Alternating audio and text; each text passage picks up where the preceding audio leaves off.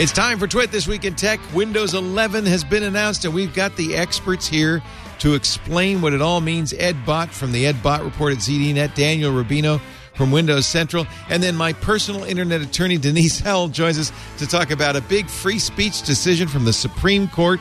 And did John McAfee get whacked? It's all coming up next on Twit. Podcasts you love. From people you trust. This is Twit.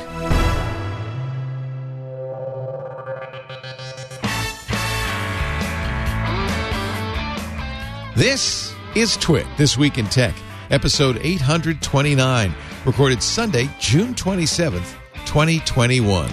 You don't even get a Beanie Baby. This Week in Tech is brought to you by Endava. Subscribe and listen to Tech Reimagined, the podcast from Endava, from wherever you get your podcasts. And by Podium. Today's customers expect on-demand everything, even from local businesses. Stay ahead of the competition with Podium. They have free plans for growing businesses, plus all the power growing businesses need to scale. Get started free today at podium.com/twit.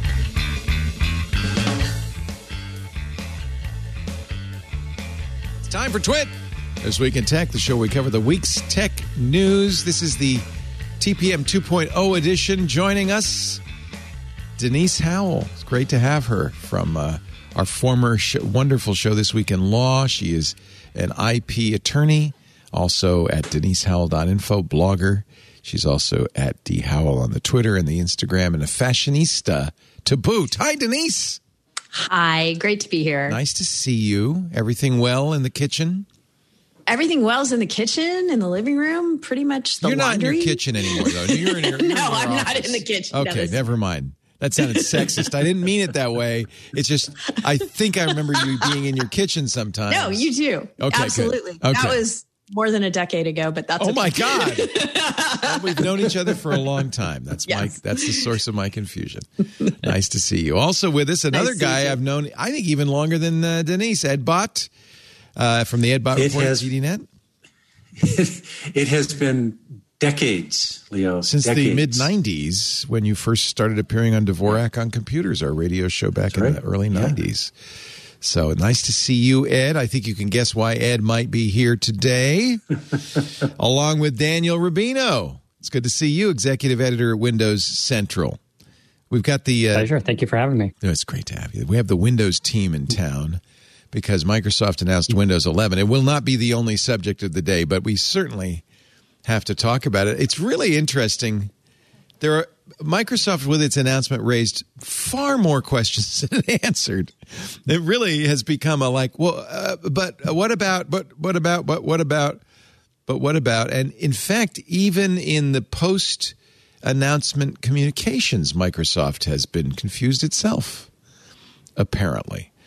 So let's just start talking about Windows 11. Microsoft announced it on Thursday.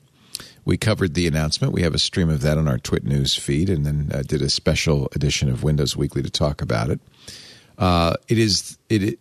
First thing I guess we should say preemptively is Microsoft never said that Windows 10 is the last version of Windows. It was widely reported, but it turns out it was just some guy. Jerry Nixon has said it, a developer advocate, once, and Microsoft never denied it. Clearly, Windows 10 is not the last version of Windows. Daniel, is Windows 11 on schedule? It's right about 5 years, right? Yeah, it's the original announcement with Windows 10. Well, obviously, what they were hyping was more about Windows as a service. This concept that it'll just be constantly updated forever, and there will be new versions and refreshes to it. They never said, as you pointed out, though, about the name. And Windows 11, has had we haven't written the story yet about how Windows 11 came to be, because obviously Windows 10X was somewhere in between there. And Windows 11 borrows a lot from that operating system. So it's really interesting to see. But yeah, it's on schedule to release in October. And so they're going to start shipping the Insider build this week, and then 4 months to go. And so they have a lot of time to clarify and adjust things, which I think they definitely need to do. But it's gonna be coming out this year. So. I think the picture was also a little muddied by the leaked release of Windows 11 that came out last week that was unfinished, and I think people made decisions about what Windows 11 was going to be based on what was clearly an early beta release. Ed, do we know where that version came from? There was speculation Microsoft released it on purpose to lower expectations. That's not right. No, they're not that good, and B, there's just the result wasn't what you would expect if someone had leaked that on purpose. No, I think you can try all you want to prevent leaks from happening, but you have to share code with partners along the way. And there's always, if you share it with 100 partners, all you need to do is have one who, lets it out, and then the game's over there. It did spoil a lot of the thunder. And the real problem is that it caused people to focus on the user experience, the surface element stuff, instead of focusing on the totality of the picture, where, the user experience is a big deal of it. But the stuff like, being able to run Android apps in a Windows subsystem for Android is something that nobody noticed in the leaked build, as far as I know. Right. And in fact, that was the one more thing of Panos Panay's discussion. He kind of glossed over it, but boy, it sure caught my attention when they talked about the new App Store. The new App Store wasn't in this leaked build. He mentioned that it will include not only Win32 apps and PWA apps, UWP apps. I get the acronyms confused, but also Android. And PWA. And PWA. And PWA, yeah. So everything's in there now. Everything's in there now. Even other stores. Yeah. Yes. Oh, and that was another thing. You can, and this was very much a shot across the bow of Apple. You can also use your own e-commerce platform, and we won't take a penny, Microsoft said. Right. I think you're going to see a lot of sub-stores join. They want Steam in there. We know Amazon is obviously on board for Android. That doesn't, though, prevent Samsung from joining as well. I'd be shocked if Samsung doesn't bring its own store, its own Galaxy store, to its own laptops to run its own Android apps on there. That's totally open. I mean, Google technically could join as well with Google why Play. Not the Google Play Store? Why choose the Amazon store? Well, I think Google won't. That's why. Oh. So I think Amazon was they had relationships there already. Amazon store is not known to be amazing, but it's, it's workable and it's a start. So get in Amazon. I believe Samsung will probably join too. Maybe Google will come down the line if all this proves popular, which, to be honest, there are questions about the valuableness of running Android apps on Windows. We don't know if it's actually going to be a good experience or useful, but I think there's a lot of opportunity here. And I don't know. We'll have to wait and see what happens with it all. People who are following closely might remember that Microsoft had its own Android bridge, which they killed. Yes. So they're using Intel, something no one ever heard of, which is Intel's Android bridge. Did you guys know about Intel's Android bridge before? We don't know much about that. Had you heard of it? No. No. No, we heard about that kind of on the day. I went and looked, and Intel released. Intel put out a press release. But it sounds like they had just heard about it as well. Yeah, right, and they then refused to answer any more questions about it. So basically, what it is it's a runtime compiler that turns ARM instructions into x86 instructions. Oh, how interesting! Executed. So runtime means it's done by the operating system, not by the developer. The developer doesn't have to modify their app. Or in Silicon, but it's not the operating system, but by the processor. Right. So So when the program runs, the program is written for Android for an ARM architecture, and then those instructions get recompiled at runtime and then get executed by the x86 processor. And we'll see. Intel doesn't have a great track record at doing stuff like this, so I'm going to be curious to see how well it works. And by the way, one thing to add to what Daniel said, the Amazon App Store is, its purpose in life is to deliver apps for, Kindle Fire tablets. Generally, that's what it does. The only app I looked at it and I thought, what app would I want to run on a Windows PC that could come from the Amazon App Store? And the one that just leaped out at me is, I've got a Surface tablet, and I would love to be able to read Kindle books on it. And so having the Kindle app that's written by Amazon, that's in that's in an APK. Being able to just run that on my Surface would suddenly make my Surface useful in places where right now I have to put it away and take out either an iPad or a Kindle device. So that's the one thing where I could see some immediate value, but I can't see much beyond that. Microsoft showed TikTok. There is that. I think some of the arguments I've heard for this is IoT apps and smart home apps, and heck, even my Tesla, right? The Tesla app I could run right on my computer. I could turn the heat on or warm it up or do whatever. So I think it's going to be a lot of small, little things. And to be honest, maybe that's all it needs to do, right? It's just that one app that someone really wants that they can now run. And the performance should be good, right? This isn't BlueStacks. This is going to be, as Ed explained, this runs, I think, a little bit better. Yeah, BlueStacks was an emulator that really didn't do a great job. Yeah, use a lot of processor requirements on that. But this also will work on AMD and, of course, Qualcomm's ARM chips. So I'm not really sure the Intel bridge, I think, is for Intel chips, but it doesn't preclude this from running on AMD and Qualcomm. So, but we got it. There's a lot we need to find out about how this all works. And in fact, Intel did say that they are working with AMD to run it on Ryzen chips. So it will run. Yeah, it will run on Ryzen, and it won't actually be necessary on. I guess it would have to be necessary to run on ARM chips, but if you have something like a Surface Pro X or the Lenovo Yoga C630, like I have here, which have an ARM processor inside already, I'm really curious to see how that story plays out. What does it mean? Well, knowing Microsoft, it's going to translate from ARM to x86 back to ARM. I could see that happening. What does it mean strategically for Microsoft? Does it mean, I think, at the end, I thought Satya Nadella's comments at the end were really great. I thought very interesting and clearly also aimed at Apple. He was really saying, he said, Windows has always stood for sovereignty for creators and agency for consumers.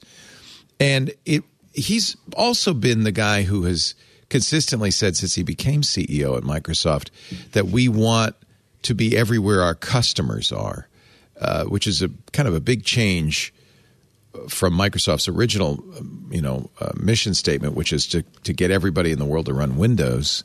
It now really looks like Microsoft wants to be, because of Azure and the cloud and so forth, wants to be everywhere, including part of Android, part of Mac. Is that what this says? It's the universal platform? Yes. Well, the original mission statement for Microsoft was a PC on every desktop running Microsoft software. Right. And so what you have now is you basically turn that in reverse. Microsoft software running on every desktop on a PC or anything else. Or anywhere you are, wherever you want to be. Yeah. That also raises the issue of Windows as a service, which Microsoft seemed to have backed down. They said, we're only going to update this once a year. Isn't Microsoft this year going to announce a virtual Windows desktop as well? Cloud PC. Yeah, Cloud PC. So it's an interesting change for Microsoft. And it sounds like from Satya's words that really they want to be a platform for everybody everywhere. Something like that. Not a Which bad. is so wildly I think different from the 90s, right? I mean, I don't know, that whole sovereignty for consumers thing flashed me right back to not being able to download Mosaic in Windows 95. They're a long way from that, I guess. Well, and there are a lot of consumers who are saying, sovereignty, what are you talking about? I can't run this on my late model PC. Let's talk about compatibility. Oh, boy. Really, that was... Oh, before we do that, before we leave, I want to mention, Daniel, you wrote about this in Windows Central. Some other people did. It won't just be the Amazon App Store. You will be also able to sideload Android apps onto Windows. Yep. So which is nice. I mean, I think for developers, that's super important. But yeah, it literally means you can somehow get a hold of an APK. You can just sideload it into Windows and run it that way. Well, as a lot of Android about users know, there's an APK libraries Mirror. all over the place. Mirrors all over. Yeah, APK Mirror is the biggest one. So you'll be able to get apps. So that's very interesting. And do we think all apps will run, or is it? I mean, even on the Chrome OS, you can't run all Android apps. That's the question. And how do they run? Can you, Ed brought up the Kindle app, which is really neat. But will that run full screen? Right. And then obey TikTok the looked like it was properties a phone app on top of Windows. Right. Yes, I think there'll be limits, but that may be sort of the goal here too, because maybe Android developers will start modifying their apps to run on larger screens. There's like a lot of play here in terms of what this means, for apps. But right now, Microsoft's taking a very neutral position on apps in the store. Basically, any store can join the Microsoft Store. You can keep all the money, and we'll run any app, Win32, PWA, UWP. It doesn't matter. Whatever developers feel more comfortable using, they can use that. It's definitely, as Denise pointed out, it's a very different approach, but we've been seeing this trajectory ever since around 2015, Microsoft opening everything. And this is just further evidence of that. Yeah, this is a Satya Nadella strategy. Yeah. And let me just add one more thing to what Daniel said in there. The store, when it started in Windows 8, came to Windows 10, and its sort of mission statement was to be the place where you bought stuff that was guaranteed to be safe. It was running in a sandbox, and you couldn't break out of that sandbox. And therefore couldn't have malware in it and couldn't be a Trojan of any kind. What this week's announcement said was the new store, which is also coming to Windows 10, is going to be able to deliver conventional Win32 apps, and not just the kind that are repackaged using MSIX, but that are just full trust Win32 apps. You go to somebody's website and you click on their link, and the store pops up in a little tiny window. Oh, interesting. And downloads the thing and installs it with whatever switches that you have for it. So it's an installer as well as a store, really. It's an installer as well as a store. Now what they're doing to provide the security there is you're saying it has to be admitted into the store.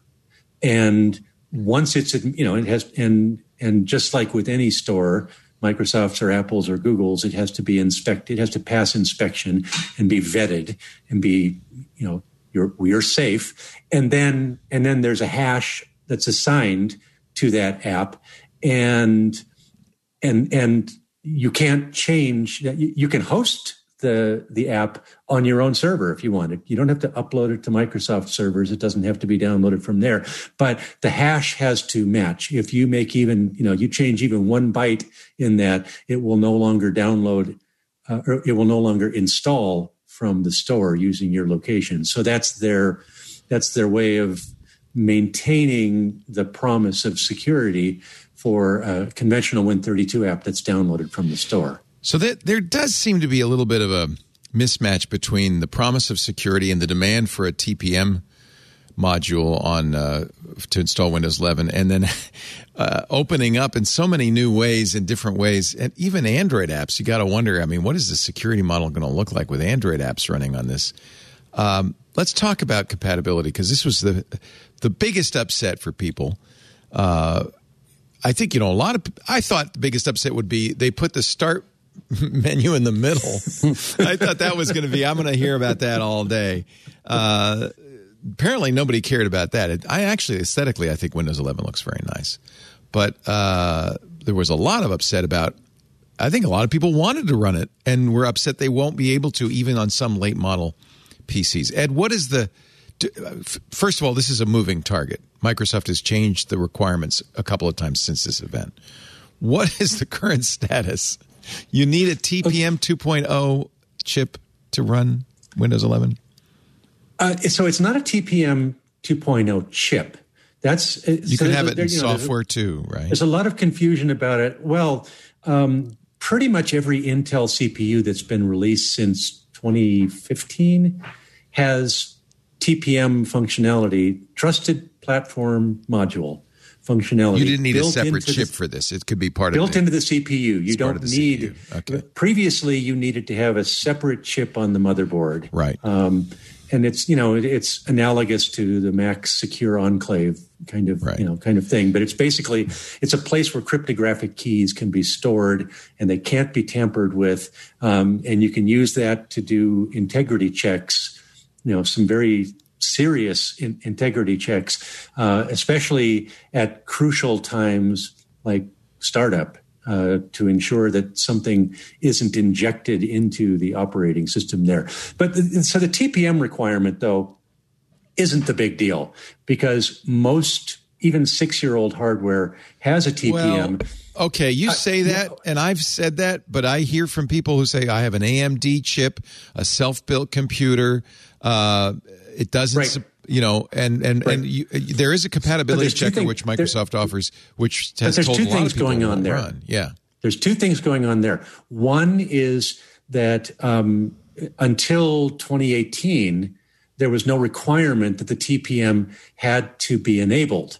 So a lot of vendors shipped PCs without the TPM being enabled. But you could turn it on. But you could turn it on. But in the device manager, in the BIOS. The BIOS. The BIOS is where you turn it on. You have to go into the UEFI firmware. Okay. It has to be a UEFI. So if you have an old-fashioned BIOS, forget it. It's not going to run Windows 11. You need a UEFI system. It has to have secure boot, and it has to have TPM 2.0 functionality in it. Now, for a lot of home-built PCs and a lot of gamer PCs, those might have had the TPM functionality built into the CPU, but the companies that released those motherboards never bothered to put the TPM switch into the firmware. And so those are the people who they technically, if their motherboard manufacturer released a new firmware update that allowed them to turn on TPM functionality, they'd be golden. But what's the odds that, a motherboard from, 2017 or 2018 is suddenly going to get a firmware update after going 4 years since the last one it had? Right. So that's problem number one. But is the TPM. But the much, much, much bigger problem is that Microsoft put a hard floor on CPU compatibility. And basically anything, it's 8th generation Intel CPUs and their equivalent on AMD and ARM manufactured. Most ARM chips are going to that you're going to see in a PC will qualify because that's a relatively new thing. But even some 8th generation Intel chips won't qualify because it's Kaby Lake, right? Is an 8th generation, but there's some Kaby Lake chips. It's only Kaby Lake revision R and later that are going to be supported on Windows 11. So the official word from Microsoft, this is in the documentation, is that most PCs that were designed and built in the last 18 to 24 months will qualify for Windows 11. Before that, maybe not. For those people, they can continue to run Windows 10 and it will get updated through 2025. That's its end of life. At least through 2025. So at least means what? Microsoft might extend that? I would bet, I would say that it's at least a 50-50 bet that Microsoft will extend Windows 10's support for at least a year or two past October 2025. There's no reason not to, right? Because there's going. In fact, if you go back to the 8th generation CPU, 8th generation Intel CPUs, those came out in PCs in 2018. The Microsoft's general promise is 10-year life cycle for an operating system. So it would make sense for them to try and extend it to 2027, 2028. So mostly people are just saying, oh, this is funny. I'm on a new conspiracy theory. Microsoft did this because they wanted people to say, I really want Windows 11 and I can't get it. Like, they like that. That is a good drumbeat because otherwise it would have been people saying, I don't want Windows 11. That's disgusting. I'm staying with Windows 10, which is what most people usually say when there's a new version of Windows. The mystery here is the processors. As Ed pointed out with the Kaby Lake R. Why wouldn't they allow those? Yeah. We don't know yet the reasoning. Like, I think we're all open to, okay, Microsoft, give us the argument what's why the technical these processors argument? are allowed. Yeah. Right. And so far, they haven't presented it. There's been someone from Microsoft said it's not security related. There was this concern maybe it has to do with Meltdown or some Spectre. of the hardware flaws. Yeah. Or it's not just security related. It's not just security related. They said performance, which was and weird reliability. Because an i7 7700 is pretty fast. And it's still faster than some of the Celerons. Faster than an Atom or a Celeron, yeah. Right. So there's no rhyme or reason here in terms of the performance. And the question I have is, with the leaked build, you can throw it on a USB disk and use the Microsoft Creation Tool. You can install it on anything that runs Windows. You can put on a Surface Go, Surface Studio 2. So these are all the PCs that technically do not qualify for Windows 11. It runs perfectly fine on there. No issues whatsoever. So it's not like it can't physically run it. It can. They're just arbitrarily saying, we don't want it on these chips. And we're all waiting for another shoe to fall. I don't think they're going to stick to this. At least, the TPM stuff I'm totally on board with. I think you got to have some argument here for security. And I think they need to have sort of a break. But the processor stuff, they're going to have to do a little bit better of a job. I could see blocking lower end chips maybe. If you have a Core i7 7th gen, I mean, come on. It is getting a little weird. That's pretty recent. This kind of lends some credence to the argument. Paul and Mary Jo last week before Windows 11 was announced I said, why are they doing Windows 11? And they said to juke the PC market because it had an incredible year last year because of COVID. But of course, it's probably going to have a terrible year as a result this year. And they wanted to sell PCs. And so this really is for OEMs because historically people buy new PCs to get the new version of Windows. That would be a good reason, but I don't think Microsoft would ever admit to that. Do you think that's the reason? So the sales prediction, I've actually been surprised that sales of laptops haven't fallen off a cliff yet. But the actual predictions is going to be up 18% over the next 20. So they're still buying it. And so I think the philosophy Who's buying here them and why? Because I could see how they bought it to run Zoom because the kids have to go to class and, I'm working at home and I needed a new PC last year. But that would sound like that they don't have a reason this year. Why? I think it's the permanent change that the pandemic has caused in the workplace. These are the residual effects of it. So while some people are definitely going back to the office, Microsoft and Nadella has talked about this digital transformation he says, accelerated by 5 years just because of the pandemic. Yeah. So we were already going down this route, but it happened so quickly. So basically they're betting on, and the market seems to say that the laptop or the PC is still going to be the hub of all computing going forward. And the thing about Windows 11, it is true to, juke the market and, to drive some more sales. But it will also open up some new hardware opportunities. This idea of 2-in-1s with dual screens.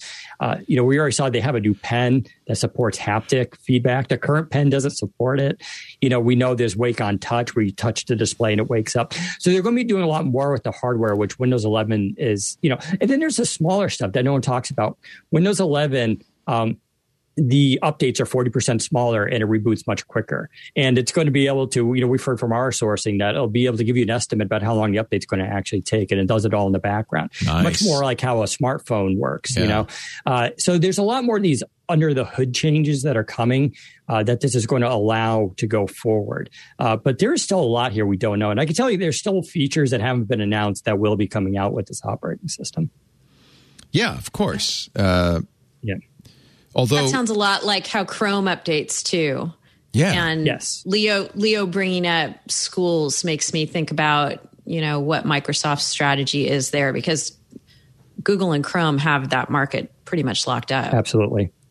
So 10X was their answer to that. And then they canceled 10X, which left us all wondering, like, that was your plan for Chromebooks. And now it seems like they took a lot of what was in 10X and merged it into Windows 11. Now, 10X was going to be a complete break. They were going to continue with Windows 10, but it was only going to be sold on new devices. Windows 11 is really a hybrid strategy here. You're still going to need sometimes new hardware to run it. Not all the time, but as we just discussed, some of the time. And they are, making somewhat of a hard break, but it also brings over a lot of the stuff from 10X and 10 into one. I don't know the story behind that. I would love to know, and I'm sure we'll find out. I'm sure Ed will do some reporting on this about what the transition, what was that discussion, why that happened. But, the school, Denise is right. I mean, Chromebooks dominate in the U.S. for schools. We'll have to wait and see how Windows 11 plays into that. But it is a lighter operating system technically. But I'm not sure it competes completely with Chrome OS yet. I'm kind of surprised to hear PC sales are going to be up this year. I'm going to have to retract my long-standing statement that the desktop is dead, because it sounds like the desktop is not only not dead, it's quite alive and well, which surprises me a little bit. We are seeing both Apple and Microsoft make their desktop operating systems more like mobile operating systems, and in Microsoft's case, even actually in both cases, install phone apps on your desktop. But the desktop seems like it's alive and well. Is that a surprise? Doesn't surprise me. It surprises me. I thought this was nobody. So everything was going mobile. The thing. So the phrase they kept using at the launch event this week was hybrid work, and so a lot of people who were forced home for the pandemic, just dragged out. I heard from a lot of people who just dragged out whatever old piece of crap PC they had, and they made do with it. And because they thought it was temporary. Because they thought it was temporary. And now they see, okay, I'm going to be spending a lot more time at home and in the office and in other places and such. And so I need to replace this piece of crap that I thought I was just going to need for a little while with something more useful. And that explains, I think that explains the success of the M1 Macs, which have, tremendous battery life, and they're lightweight and impressively fast. And if people who had like a 7-year-old Mac are feeling like, oh, okay, this is a worthy upgrade and I'll do this. People who are in the Windows world, I think, are in a very similar situation. If they've got a 6 or 7-year-old PC, the compatibility questions here sort of accelerate the upgrade decision for some of them. And it now seems that people will probably wait till holiday. I don't know. Microsoft said holiday 2021 to buy a new PC with Windows 11 on it, right? Or I guess you could buy one today and upgrade. Yes. Right. They're doing the compatibility thing, which has a checkered history at Microsoft. But basically any new PC that you buy today, except for the Surface Studio 2, should run Windows 11. I love it, except for the Surface Studio 2. Irony. Yeah. That's why I'm saying I can't imagine they'll stick with this, but we'll see.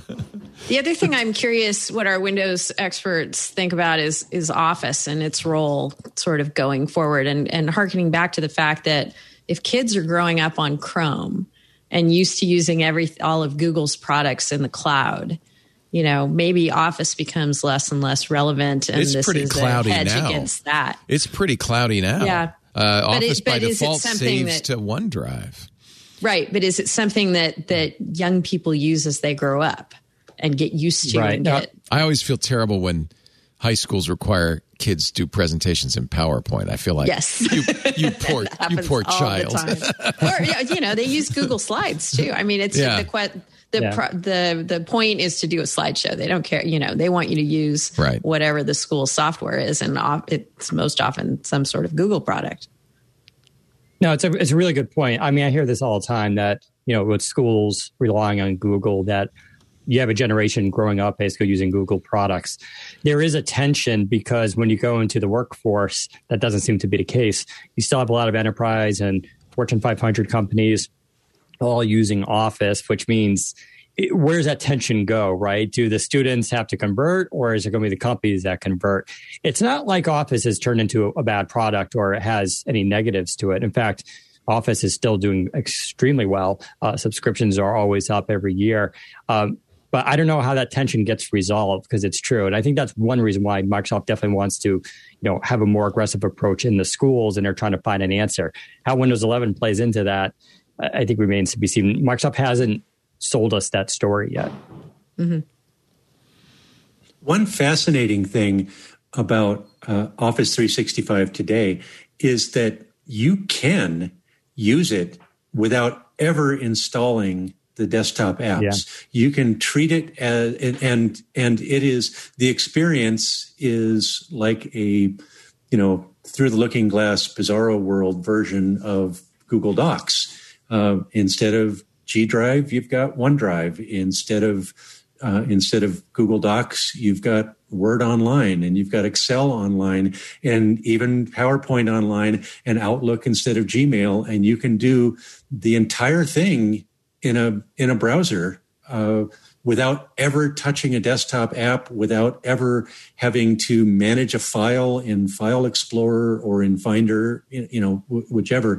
You can just and I mean, that to me seems like it's ultimately the answer to the question that you posed, Leo or Denise, is mm-hmm. How do the folks the kids who are growing up with living in the cloud and working on school assignments in the cloud, how do they transition into the workforce? Well, if the workforce allows them to continue working in the cloud, and the menus look pretty much the same, and the editing surface looks pretty much the same, and all you have to do is learn a few slight differences, but everything, I just open a browser and I click on my saved shortcut, and boom, there I am editing a document and working on a spreadsheet and such. Then there shouldn't be a transition, really. Mm-hmm. They are starting to ship to some versions of Windows. I've actually had a couple laptops, new out-of-box experience, where the Office suite is installed, but as PWA apps. Oh, interesting. Just as Ed was saying. So they're basically the web apps. They're the web apps. Yes. Yeah. Right. Yep. And that's the way Outlook is going. Outlook is an excellent PWA right now. You can run it. In fact, they just released an extension, which is brilliant. This is a small little thing that's so good. They released an extension for Edge that connects to your Outlook. So you don't need to leave the tab you're in. You just click the tab and it drops down a little mobile view of your inbox, and you can read your email. And so they're doing a lot of this. But yeah, Ed's right. I mean, PWA, Microsoft's all on board with it. And this idea of like web versions of Office, it's already here. You can do this all right now. And it is pretty good, although there's no dark mode yet. So I'm waiting until they get dark mode, but I'm sure it's just a matter of time. I'll explain for those who are saying, what are they talking about? Progressive web apps, or PWA apps, are websites that can become static with the help of service workers in your browser and live on your desktop, operate offline, connect when necessary, but don't have to connect to run. It's kind of a hybrid app model, and it's something Google invented. Microsoft and Google have been very promoting it. Apple has been somewhat suspect about it. Right, and Mozilla has kind of abandoned it. And well, that's what's really surprising. Firefox abandoned all support for PWAs, but people have been using web apps ever since Gmail. So I think they're very comfortable with the idea of opening up a browser, and that is the interface to all of their apps. I think they're very comfortable with that as long as it works and it can work offline. Why not? There's still a lock-in component. There's still a lock-in component that has to do with where your data lives and or has lived for all of your life. Well, we're clearly moving towards that data in the cloud model, right? Yeah. Both Apple and Microsoft default to their own clouds for storage. On both Windows and Mac OS, many of your folders don't live on your desktop. They seem to be on your desktop, but they're really on the cloud, OneDrive or iDrive. That's a little weird to me. I don't like it. But I feel like I'm an old-timer. That's why I thought the desktop was dying, because it was just old-fashioned. But I guess a whole new generation has discovered the desktop. But as we can see, it isn't the desktop I know. It's a hybrid thing. Yeah. I guess email figured this out a long time ago. That you can, but maybe other formats need to make data more portable as well. Email's been very influential in this, I suspect. Yeah. There was there was sort of a hidden part of the announcement this week, is that Teams and chat is going to be integrated into, I think it's integrated into the taskbar, isn't it, Daniel? Isn't it? Yeah. But weirdly, is not pre-installed as far as I could tell. You still have to download it. Is that right? That's what Paul was saying. I think Teams will be pre-installed. It will be pre-installed. Yeah, it will. But here's why that's relevant to this discussion is Teams, especially in education, it wants to be the hub for all. It's becoming a platform more and more.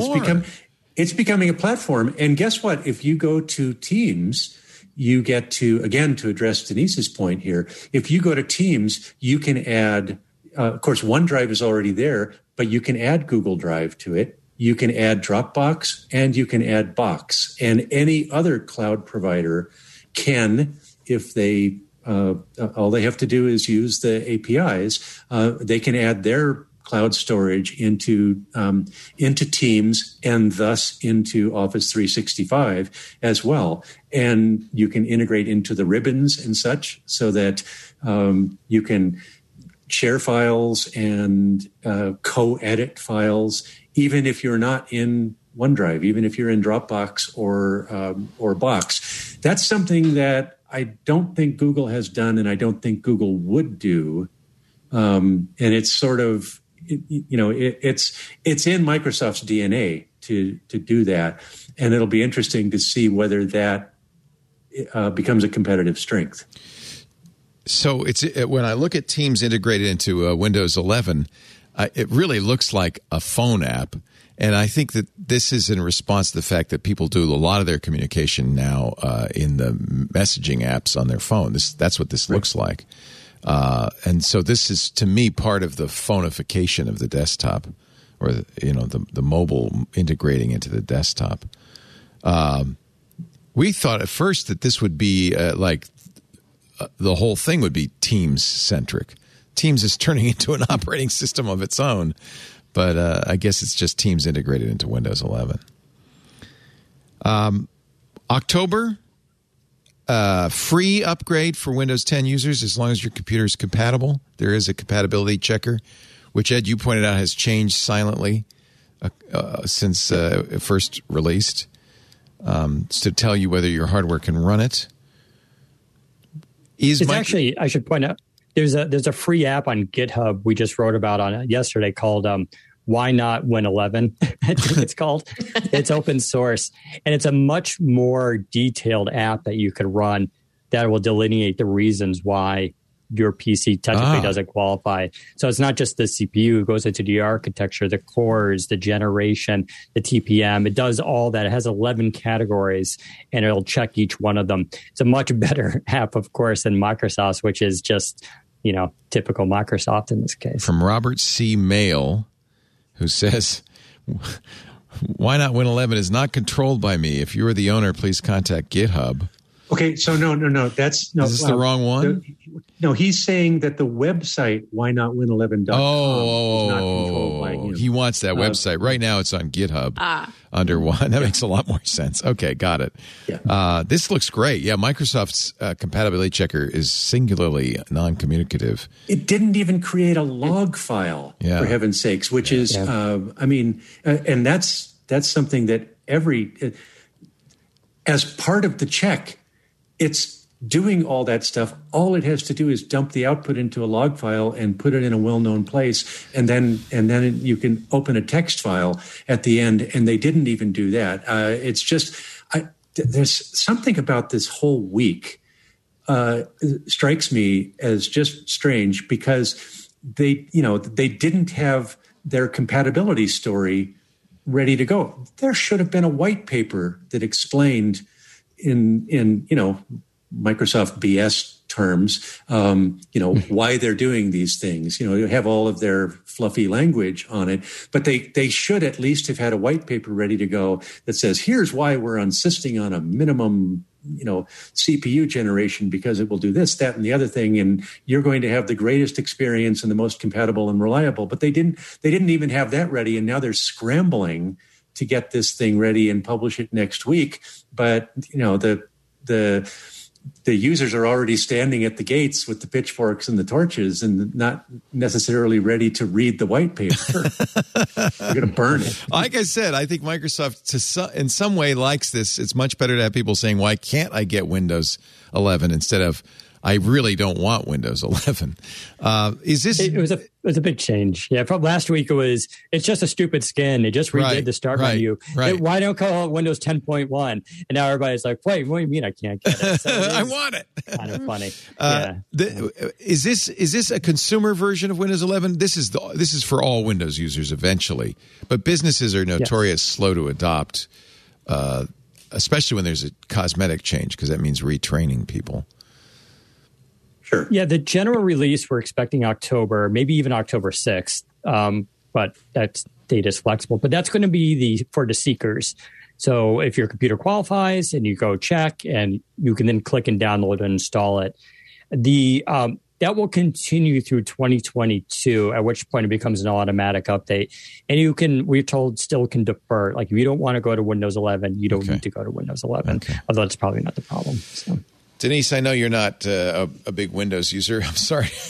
We had to spend the first half hour talking about this. It's actually super interesting to me, because I think in today's day and age, we're sort of an everything user. We have PCs in the house, and I'm on a Mac right now, and I've got an Amazon tablet, and it's everything. That's really true. Know it all. And I think that's kind of what Satya Nadella is saying. Yeah. It's interesting at the end of his talk. By the way, I liked it that they started with Panos Panay, who seemed a little down, but I think he was just trying to be sincere. Nadella came on it afterwards instead of kicking things off, which I thought worked very well, to kind of put a button on it and to really talk about a strategy. And I think also to kind of rub Apple's nose in the fact that Windows is open and supports agency and is not going to close down.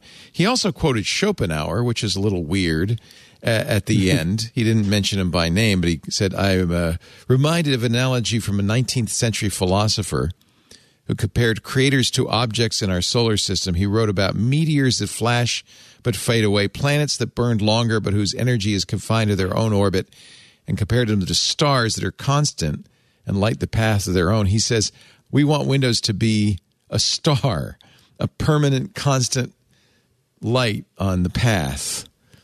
That's interesting. And I don't know if that's something new from Nadella, but it is much more Windows-centric than his previous statements. So there was a time where people were... Since he's venturing into the heavens and invoking science fiction principles, I thought you guys should know, in case you're not watching the IRC, that Reverb Mike and PS Chops think that William Gibson should call his next novel Why Not Win 11? Somehow I doubt that will happen. Daniel, what were you going to say? Oh, just that, a couple of years ago, people were calling for Nadella to kill Xbox, to kill Surface, to kill Windows. Yeah. And this idea that Azure is everything, and they're just going to turn to basically an IBM kind of company. And this is a doubling down. They've doubled down on Xbox, which paid off. They put the right people in. I would say the real change is they put the right people in charge of this, right? You have Phil Spencer doing Xbox. He's doing a tremendous job. Yeah, but they spent a lot of money. Their second biggest acquisition of all on a game company. So, they're clearly all in on Xbox. They're all in on gaming. And they're all in on Windows. Surface is still there. And Surface. And you got now the guy in charge of Surface, in charge of Windows. And he's really passionate. Panos is really passionate about it. And we're all, and we're all very excited about seeing what he's done with Windows. And this is his first year. I mean, this is what he's done in the first year of him taking over Windows. It's pretty impressive. So they're back, I would say, with all this stuff. Yeah, it's really interesting. And it's kind of counter what I thought Microsoft was going to do, is move Windows to the cloud, solve the security issues by, basically managed Windows. And I guess I was wrong on that. I really thought that was the future for Microsoft. I think it's still there. But it's a couple of years out, I would say. Yeah. And to the point of juicing the PC sales, gaming's not going anywhere but up, and you're not playing games without a PC. Well, that's it. That's what's also interesting. You can now play Xbox games on your PC. They've thanks to xCloud, you can play Xbox games anywhere, really. So you would think they'd be promoting the console, and I guess they are, but because it's hard to get the console, they're also saying, look, you could still play it on other places. And there are people who prefer to play on PCs. And there was one new feature. I'm not a gamer, so I didn't pay as much attention as I should have to that part of it. But I recall there's one new feature that's going to allow you to run objects directly from NVMe. Yep. That direct media access is something that's in the Xbox. What is it called? Direct memory? Direct storage. Direct storage. Right. Yeah. That's the one. And that will require a new PC, and that should be a huge performance bump for exactly the kind of scenarios that gamers love. And there's no reason that technology wouldn't translate to things like graphics workstations and, CAD, drafting apps and stuff like that. So, it's a consumer release this October. And so obviously gaming is the place to focus that there. But that was an interesting architectural change that, you definitely will need new hardware for, and some, definitely new hardware. Daniel, what's the technical explanation for direct storage? It requires a fast SSD, like an NVMe drive. But what is it doing? Right. Is it just loading things faster? Or what is it doing? I believe it's bypassing parts of the CPU and going direct to the memory, and it's allowed to hold it persistent. So you see this on the new Xbox Series X and Series S, I believe, where you can basically put a game into the background, go do something else, come back to the game, and it doesn't need to reload the game. It pops back in, and you're right where you left off. So it's just a sort of persistent behavior, almost like what we saw with tombstoning and smartphones. You can think of it as that way, but it's on a much bigger scale for GPU intensive apps. And so, Ed's right. I mean, this is, in terms of gaming, you can just minimize your game out of the way, go back to Word, continue. And then when you launch it again, it's just, you don't need to reload the game. You won't see the menu pop up. It'll just be right there with the game again. So this does have ramifications for, heavy lifting apps like CAD and, for workstations where all this is going to be playing a major role. Sam Mashkovich, writing in Ars Technica, also says it'll change the way games are developed, because right now, when you're writing a game, you have to allow for slow load times in between big loads. And so you have kind of elements of the game where nothing much is happening as you're moving from one world to the other. Those can open up suddenly, and that's going to change how game developers write their games. So that's interesting as well. I feel like Microsoft is firing on all cylinders at this point. That this was, despite the miscommunications, despite the miscommunications, they really have, the technology anyway seems to be well on track and right on for what people are looking for. Is that right? would you say? In the philosophy, too. Daniel? Yeah. You agree, Ed? Absolutely. I do think they really need to get their communication strategy figured out, though. Yeah, that's a problem. Because a lot of the good stuff that they're doing is just completely getting lost because they're going to have to be spending all their time explaining what they meant, and anytime you're explaining, you're losing. Yeah. Well, and there's a lot of backpedaling and re-explaining and no, let's get this right. But that's historically going back to the announcement that you couldn't use Xbox in a submarine. That's historically been a problem for Microsoft. Or Jerry Nixon saying this is the last version of Windows. I don't know what the problem is. Maybe bring back who was it? Burston Marsteller? Who was the? I want to say Warby Parker. No, it was who was their famous PR company for many, many years. Come on, Ed. You spent a lot of Wagner Edstrom. Wagner Edstrom. Yes, that's right. They're still there. They're still there? Wag Ed's still doing it? Oh, yeah. It's called WE now. Oh. Yeah, they renamed. It's WE. They're We Worldwide now. We Worldwide? Yeah. Okay. And just to close out, I would say the other half of this is going to be coming in October. Right. Obviously, Windows 11 is going to be starting to come out then, but I fully expect a big Surface event in October where they're going to fill in the other half here with the new hardware. So I really expect a new Surface Pro 8, like a real new Surface Pro 8. Thinner bezels, pen in the keyboard, but also reflecting some of the newer technologies that are becoming with Windows 11. Surface Studio 3, possibly. Surface Duo version 2, definitely.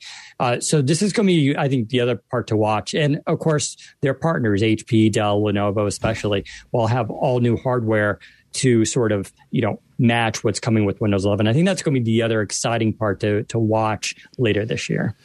In October, get ready. Yep. I want to take a little break. We'll come back. We have lots more besides Windows to talk about, but I thought this was a pretty important announcement, and I guess it is. I'm looking forward to trying Windows 11. I turned on my Insider build on my PC at home last night.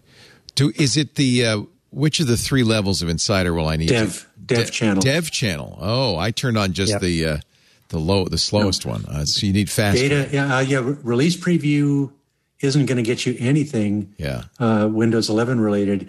Beta channel isn't going to get you anything Windows 11 related until it's July complete. August. Wow. Yeah, July, August, until it's almost feature complete. Okay. So you got to get the fast ring, the dev channel. And then it will be incomplete. Right. The builds that are released this coming week will be incomplete. Probably They'll be very much like the leaked ones. Like the leaked ones. Okay. Yeah. All right. It's great to have you, Ed Bott, from the Ed Bott Report on ZDNet. Got the experts here from Windows Central, Daniel Rubino, and the chorus, the Greek chorus, Denise Howell from DeniseHowell.info. We'll have lots more to talk about. Non-Windows stuff as well in just a little bit. Does your son use a Chromebook at school, Denise? Yes. Yeah. But that is the school issued item, and sometimes testing is required on it, in virtual settings for sure. But his computer of choice at home is a PC. Yeah, we had the same thing where the school issued computer you had to take tests on, but nobody wanted to use it because it was so crappy. So, Michael has a choice of Chromebooks, obviously, he can use, and preferred, I think, to use a Mac, actually, for most of his schoolwork at home. In school, will he be in school in the fall? Yes, I think like in classroom in school. Woohoo! Won't that be exciting? I bet he's really relieved to hear that.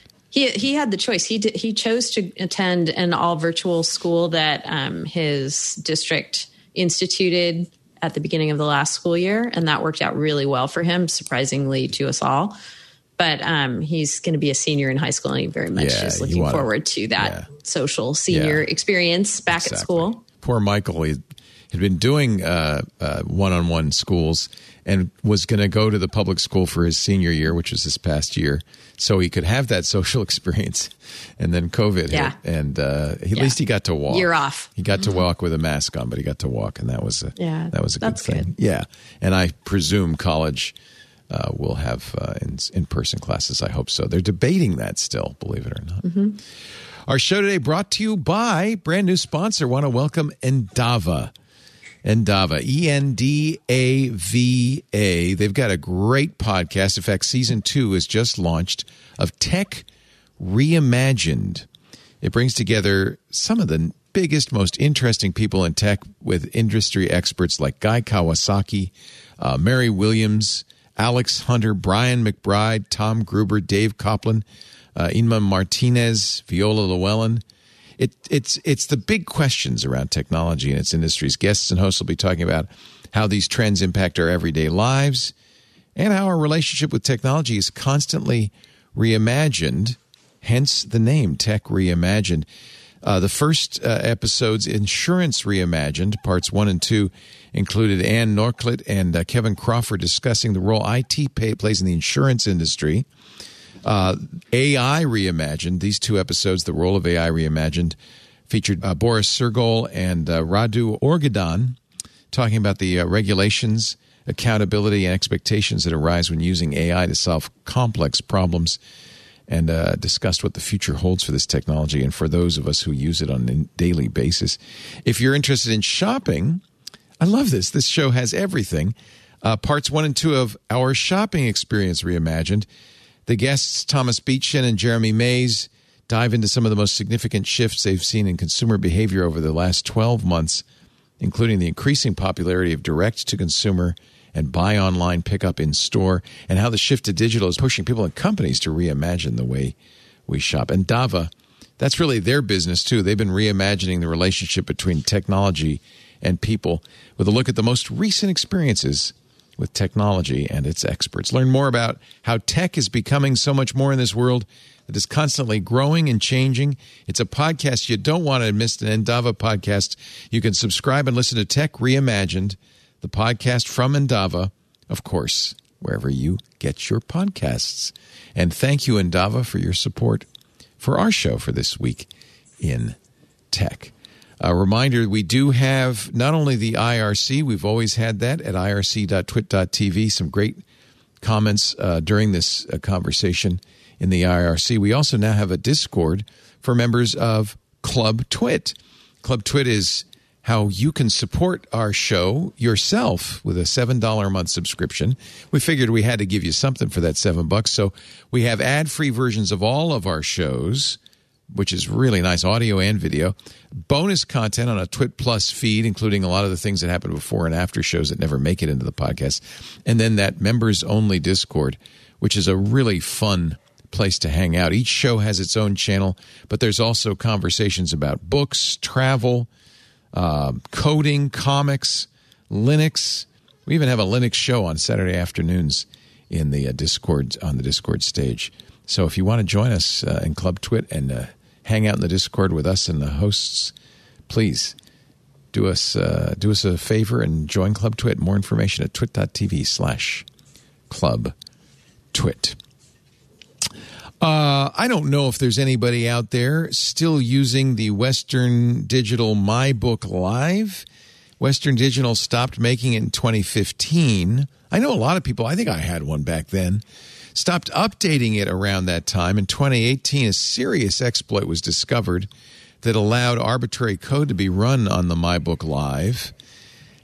Western Digital didn't put out a patch, they didn't fix it, and now, 3 years later, it's being exploited, apparently. A malefactor, a bad actor, a hacker, is using that exploit to wipe people's Western Digital MyBook Live. If you noticed a factory reset performed in your device, you may also notice that all of your data is gone, and as far as anybody can tell, there's no way to get it back. Western Digital says we're investigating. Perhaps they'll issue a patch, but their advice to anybody who owns a Western Digital MyBook Live right now is you might want to disconnect it from the internet. Okay. Disconnect your MyBook Live to prevent further attacks while we investigate. I guess that goes to putting everything in the cloud, right? Oh, yes. These are people probably who said, I don't trust the cloud. I'm going to have my own cloud here in my house. Yeah. Yeah. What it really goes to, if you've got an IoT device, which is basically any hardware that goes on the internet in your house, you really want to make sure it's being supported and updated and that you're getting regular over-the-air updates. And ideally, you shouldn't buy anything these days that doesn't get regular over-the-air updates automatically, because you don't want to just go around and have to update everything. And I feel bad. I've been saying this on the radio show for a long time, but I feel bad because most people who own this thought of it as their backup drive, right? Right. And the problem is, if it's the only place something exists, it ain't a backup. I don't care what you call it. It's the original. It's the only copy.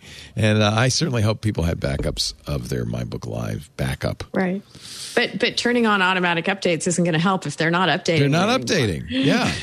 So I guess, even though you might have bought this only 6 years ago, it's probably time to replace it.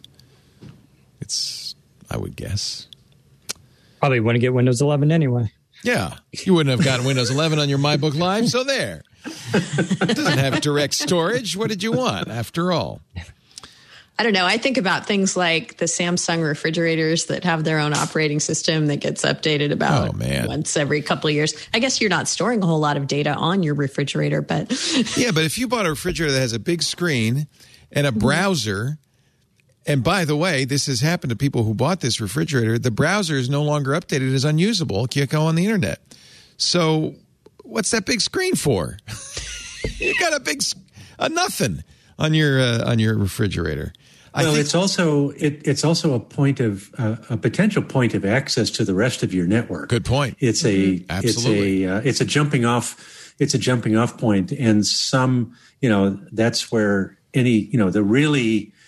the really good hackers, the ones who want to get deep into networks, they love stuff like this because it gives you a toehold and a toehold in a place that's not maintained.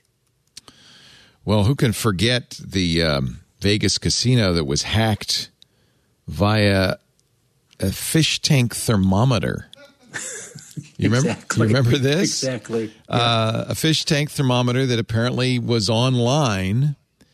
This happened back in 2018. The attackers used the thermometer to get a foothold in the network. They then found the high roller database, pulled that back across the network, out the thermostat, and up into the cloud. It probably took a while to get it through the thermostat, but they are very patient. And nobody seemed to notice. Apparently, this thermostat was connected to the internet so you could see what temperature your tank was at, I guess. Crazy. Well, and control it, because that's the whole point. Is turn it up and down. You don't want to have to send an employee in to do that all the time. You can just keep an eye on it, monitor it, and everything. It's a perfectly good idea, but security is a process. You would think a casino would have. Actually, somebody asked me this on the radio show today, and I didn't really have a great answer, which is, now that we know ransomware is a massive threat, why is it people are still getting bit by it? Why did Colonial Pipeline pay, several $1 million in ransomware? Didn't they have backups? Weren't they prepared for this? It's not the backups get infected. Yeah. Sometimes the backups themselves are being infected. Yeah. In the case of Colonial Pipeline, clearly IT wasn't up to the task or wasn't getting funded properly, because I think we found out later that the way the bad guys got in was through a VPN account from a employee who'd left long ago, but the account was never discontinued. The employee hadn't used two-factor and, in fact, reused the password, and the password was leaked in a breach. Hackers tried it on the VPN. It worked. We're in the famous movie hacker phrase, I'm in, and the rest is history. I think it was even worse than that. It was a VPN product, and this happens a lot. It was a VPN product that was installed, and then they stopped using it, but they never. They weren't even using it the product anymore, but the server was still running.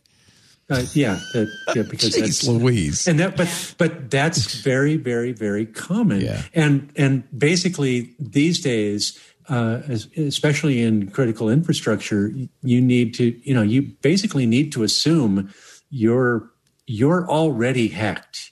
And your job that's right. is not to keep them out. Your job is to find them. Yes. And your job is to find all the places they could come in as. But IT and security are seen as cost centers. And when something is a cost center and profit capitalism, et cetera, then, the cost center, no, we're not going to give you another $100,000 or another $500,000 to hire two, white hat, to hire your, we're not going to fund your red team. Right. I guess that leaves it all up to Windows 11, right?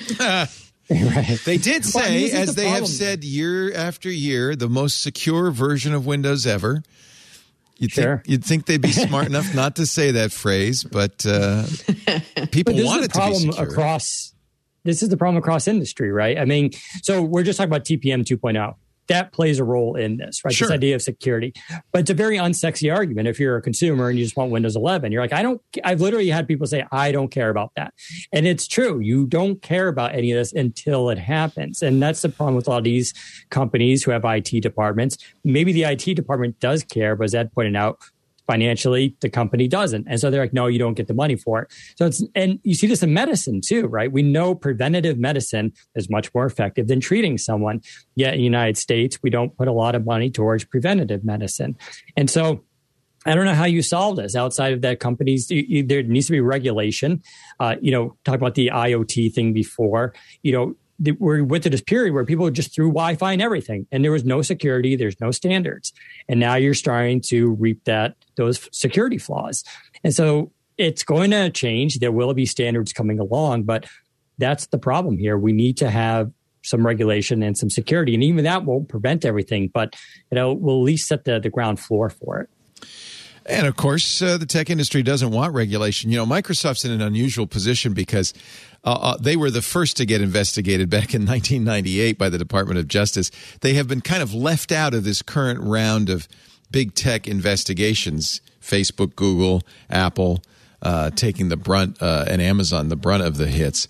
There have been, and we talked about this last week, 6 bills in Congress with bipartisan support to break up, to regulate, to change the way we monitor big tech. And this was the week that big tech came to Washington lobbying like crazy. Tim Cook wrote a letter, actually it was a phone call to Nancy Pelosi, warning her that the bills were rushed. He told Pelosi, the CEO of Apple, that the CEO of Apple told Nancy Pelosi, the Speaker of the House, let me get the titles all right, Tim Apple, you know him, that they would these bills would crimp innovation. They would hurt consumers by disrupting the services that power Apple's iPhone. And according to people with knowledge of the conversation, it's part of a forceful and wide-ranging pushback, the New York Times says, by the tech industry since the proposals were announced. Denise, have you looked at those bills? I haven't read all 6 I haven't read all 6 of the bills. I've read coverage about the bills. And I guess I'm of two minds on this. I mean, when we remember back to 1998, Microsoft wasn't broken up and lots of people thought it should have been. And I kind of feel like putting this kind of legislation out there lets lawmakers go to their constituents and say, see, we're taking action against these huge companies that you all have told us you're concerned about. And then perhaps it goes the way of what happened when the DOJ came after Microsoft. I mean, there were some changes and requirements, but there were no breakups. So there's that. And then I guess the flip side of that is really maybe nothing happens at all. Maybe this is all political. Maybe this is there are so many people so upset, and it's something that the lawmakers can actually come together on and say, we're divided on lots of things, but we're unified on this. We're going to look out for your interests vis-a-vis big tech, and they can look like they're doing just that. And then again, maybe not much comes of it. You might think, you might think that could happen. But this week, the GOP, Republican Party, tweeted at the Democratic representative who introduced at least one of those bills that they said they accused him of taking money from Microsoft and allowing Microsoft to write that bill. Oh, great. So no, I don't think there's going to be a bipartisan no kumbaya. That's a relief, actually.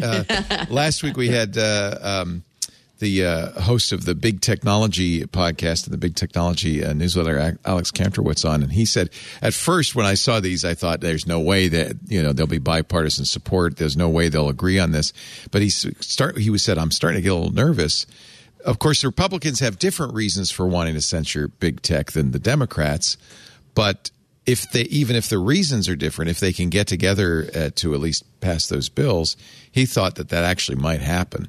I'm wondering, though. I think I don't know. I mean, the EU has certainly decided that antitrust is where they want to come after the big tech companies, and so is the White House. Lena Khan is the new chair of the FTC. She's very much pro breaking up. She wrote a paper in law school about breaking up Facebook, I think. She's very much, considered an enemy of big tech, and that's coming from the left. It's going to be interesting. But as I said, big tech is not taking it lying down. They have lots of money to spend. And I think, honestly, money is probably the only language both Republicans and Democrats can agree on. So I'll be shocked if they break up any company. Just because I don't think breakup is necessary. But one of the bills says you can't acquire competition anymore. That was startups. No start. Yeah. That was, of course, what Facebook used to kill the competition from Instagram and WhatsApp. They wanted to buy Snapchat. Snapchat wouldn't sell to them. They saw Snapchat as an existential threat. Instead, they just kind of copied them, and that seemed to do some of the work. I mean, we were kind of talking about this before, how although the cloud apps start to kind of look the same after a while, and you can move from one to another and not really matter. Well, that even the never desktop used operating Excel systems. Before. Yeah. I think Mac and Windows are looking more and more alike these days. Look, the new Windows taskbar is the dock. Yeah. Exactly. Essentially, it's the Mac. The centered dock. That's right. The centered dock, and it has a different twist on it in that it still has a start menu. Apple never had a start menu and still doesn't. One button. Linux fans would say this is more Linux stealing than Apple. It looks a little like GNOME. Because it looks like GNOME. Yeah, it does look like GNOME. Although by the way, GNOME looks like the way it looks because of the Apple. So we didn't mention this. We didn't mention this when we were talking about WSL. Windows 11, but one of the changes that they've made is you will no longer be able to drag that taskbar to the side or the top. Yes. It has to sit at the bottom. You can move the start menu to the left, but you can't put it on any other edge of the window. Do you think that'll survive till October, or they'll fix that? No, that'll survive, because they've also said that they're going to allow you to, if you don't like that, you can just say, Classic. give me the Windows 10 interface instead. Yeah, the classic interface. Yeah. They did that with XP too, I remember. Yeah. Prime Day, Monday and Tuesday, of course, broke sales records. It does every year. In fact, it was big for third-party sales as well. Amazon said it was the biggest two-day sales period for third-party sellers in the company's history. And then, in fact, in Amazon, of course, anxious to say this, third-party sales outpaced its own Prime Day sales. 250 million items sold. Robotic vacuums, coffee makers, and Crest white strips some of the top-selling products. Tells you our priorities. You got to drink the coffee and then got to whiten your teeth. Have coffee and... Let's see if I have a number. $11 billion. That's a 6% increase over Prime Day back in October, according to Adobe Analytics. And it wasn't just Amazon, by the way. Walmart, Target, Costco, Best Buy, and Macy's all had on the same days their own deal days or what have you. Yeah. I guess it's the new Black Friday. I think it's real interesting in the context of the antitrust discussion because they're not just making up that data. Right. Well, they really are a platform. The case was made, you may have even made this, Ed Bott, on previous shows, that even if Microsoft didn't get broken up, they really learned to be a little more judicious after the DOJ lawsuit. Do you think that the big tech companies, Facebook, Amazon, Google, Apple, are being more cautious now due to this scrutiny? Oh, absolutely. They're especially to Denise's point, especially because of Europe. I think if it weren't for the EU enforcement, Facebook in particular, but Amazon also would be much more aggressive than they're being right now. That threat of antitrust action causes a lot of hesitation in doing things that they might have just jumped right into 5 years ago, and it's especially an issue with Google. I know they're and Apple too. Apple knows that their App Store is a sore spot, and so they're trying to make somewhat cosmetic changes, but they're trying to make. But they've at least pushed back on that with the big white paper centric, customer centric argument, saying our primary goal on this is the security of our customers, and if you take away our control of the App Store and the commerce, then you open the floodgates to bad things happening to our customers, and we're going to go to the mat on that one. So they're at least trying to make the argument in a way that is, that isn't just, this is legal to do this. They're saying it's moral and right for us to be doing this. Do you think they're going to the court of public opinion on this? They're trying to get the public to say, hey, stop messing with Apple. Tim Cook has said allowing side loading would severely harm the security of our App Store. Here's the white paper they put out this week, building a trusted ecosystem for millions of apps, featuring a father and young child smiling as they look at their iPad, the important role of App Store protections. This is, quoting Steve Jobs back in 2007. This is a timeline of the App Store that Apple put out. We're trying to do two diametrically opposed things at once: provide an advanced and open platform to developers, while at the same time protect iPhone users from viruses, malware, privacy attacks, etc. This is no easy task. That kind of sets the stage for the whole thing. And Facebook has done the same thing, trying to rally the court of public opinion, saying that these actions that are going to, cripple Facebook. As you know, they're going to make it impossible for it to be free for advertising supported content. If you take that away, then you'll lose all the things you love about Facebook. Facebook is not nearly as good at making those arguments. No, Apple's really good. Is. Look at this.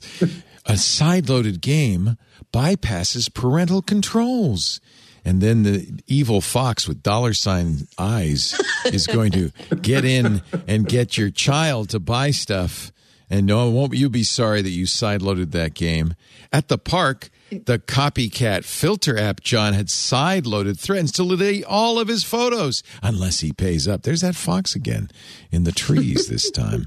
Let's see. Here you are. That's not a cop. That's not a copycat. Oh, maybe it's a cat. No, look at the pointy snout. Yeah. Foxes everywhere offended by this depiction. That's terrible. Firefox is going to have some stern words with John, riding his Peloton bike, unknowingly downloads a pirated app from a third-party app store, and look at the coins flowing in to that fox's net. Oh, yeah. I just assumed he was mining Bitcoin on that. Oh, bike. maybe that's probably what it is. Come to think of it, that's what's happening. Yeah, he's mining Bitcoin for the Fox. A side-loaded app violates John's privacy and puts binoculars in the hands of the Fox. So there. Apple completely ignoring the fact that the parental controls are a relatively recent development and that lots of us have kids who grew up paying that Fox the whole way. Well, in fact, those parental controls came because Apple got sued by a family whose son spent tens of thousands of dollars on redfish and bluefish in some game. Yeah. Well, you're the one who got hit, Denise, because my kids were too old before that was a problem. They weren't young with the iPhone, but your son, I think, was right that age. He was right that age, and we didn't have any, in-family troubles about that. I think we were the exception because I definitely know friends whose kids, they had to desperately call up Apple and say, my kid just spent so much money. In my case, it was me, not the kids. Yeah. Spent hundreds of dollars on Simpson tapped out donuts. Yeah. You can't even eat in my them. case, my kid would come to me with great big saucer eyes and say, yeah, this dragon in Dragonvale is so cool. And I would renege and go, Yep. Yeah, Michael did the same thing. But at least Michael always asked.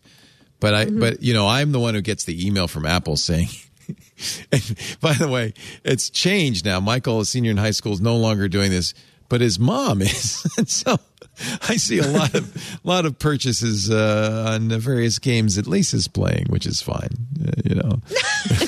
I get the email, but I'll make sure to charge her for it. Ages and stages, Leo. Yeah, it does. It does. Oh, I can't complain. I'm the guy who bought a $7,000 gaming machine just to be a Viking in a game that is still occupying far more hours than I'd like to admit. Meanwhile, moving on, Wall Street Journal. By the way, I think it was in the Wall Street Journal that I saw a Facebook full-page ad saying, we need more regulation. What is that strategy? What are they up to? Is that preemptive? Like, regulate us. Don't pass these bills, but tech industry does need some regulation. Or is it just... Yeah, I think Facebook's point is that a lot of the laws that regulate the internet go back to the mid-90s. That's what they're saying. They're old laws. Yeah. And they should... and one of those laws is Section 230, which that's the very one. Much desperately needs. That's the 1996 law. That's the law they're talking about. Yeah. So I'm not sure exactly what they're thinking there, but I think they want to... It's preemptive. Be the legislator's partner rather than adversary. Yeah, exactly. And let's not forget that Facebook has done quite well, as have Google, Apple, and Amazon, and very likely would love to see laws that prevent competition from creeping up behind them. So let's just make first-party data be the only kind of data there is, no third-party cookies. Google, by the way, has backed off. This is a story from this week on their plan to block third-party cookies. Let me pull this up, John, for you. On Chrome, they had planned to do it next year. Now they say maybe it's going to be a couple of years. They pushed out the date by nearly 2 years, saying it takes time to fix privacy problems without hurting ad-dependent websites. This is... And, of course, our revenue, because all of those ads come through Google. So if you have that other article in the rundown about insiders at Google saying, it's not the same company. It's not as nimble. It's not as fast. It's much more risk averse. Yeah, I'm not sure about this article. We talked about this on Twig. It's a strange article. This is from the New York Times. Mm-hmm. Google executives see cracks in their company's success, and the blame is Sundar Pichai, according to this article, because he's too thoughtful and deliberative, and he's not acting fast enough. This is Daisuke Wakabayashi writing in the New York Times. I don't know what to think about this. I've been saying I don't mind thoughtful and deliberative on big important issues like privacy, but At the same time, I don't know. Apple sure is trying to paint themselves as the privacy friendly, where we got your back company. The chief complaint in this Times article is that Google executives wanted to buy Shopify. Mr. Pichai rejected the idea because he thought Shopify was too expensive.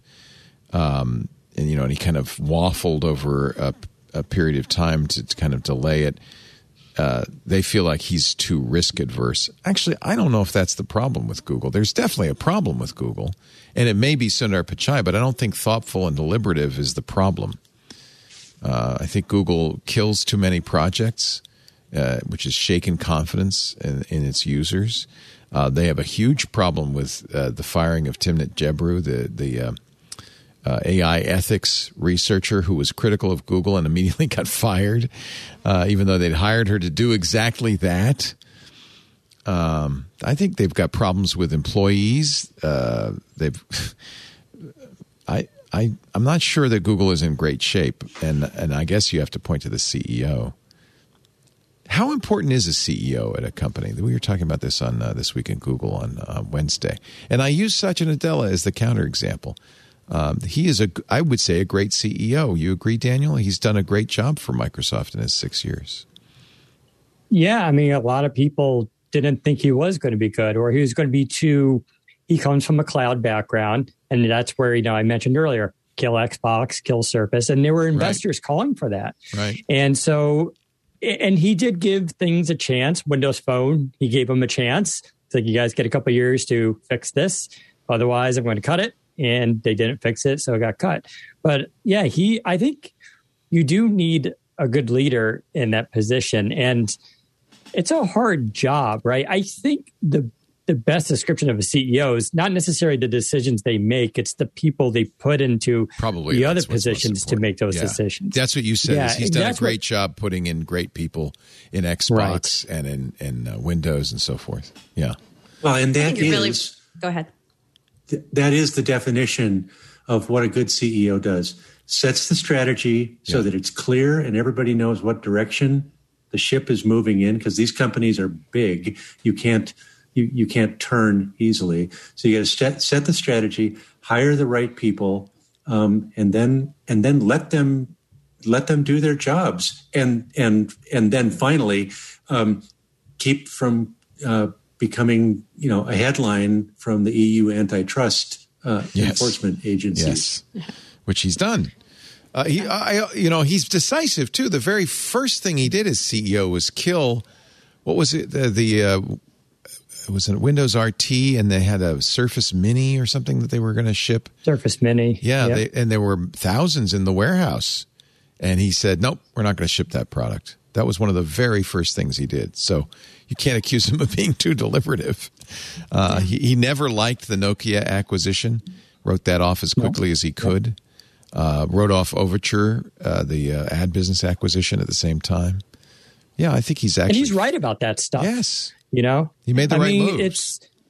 Everybody brings up Windows Phone about how mad they are about that, but it was the right decision. He gave them... It's not like he didn't come in 2015 and go, Windows Phone's gone. No, he gave them, he's like, you have a runway, you have a couple of years, let's figure this out. They didn't figure it out. Yeah. And then he killed it. But he makes the right decisions. And he did kill off a lot of stuff that came from Ballmer, who, listen, Ballmer had a very different approach. He wanted to be the consumer company. He had a vision there.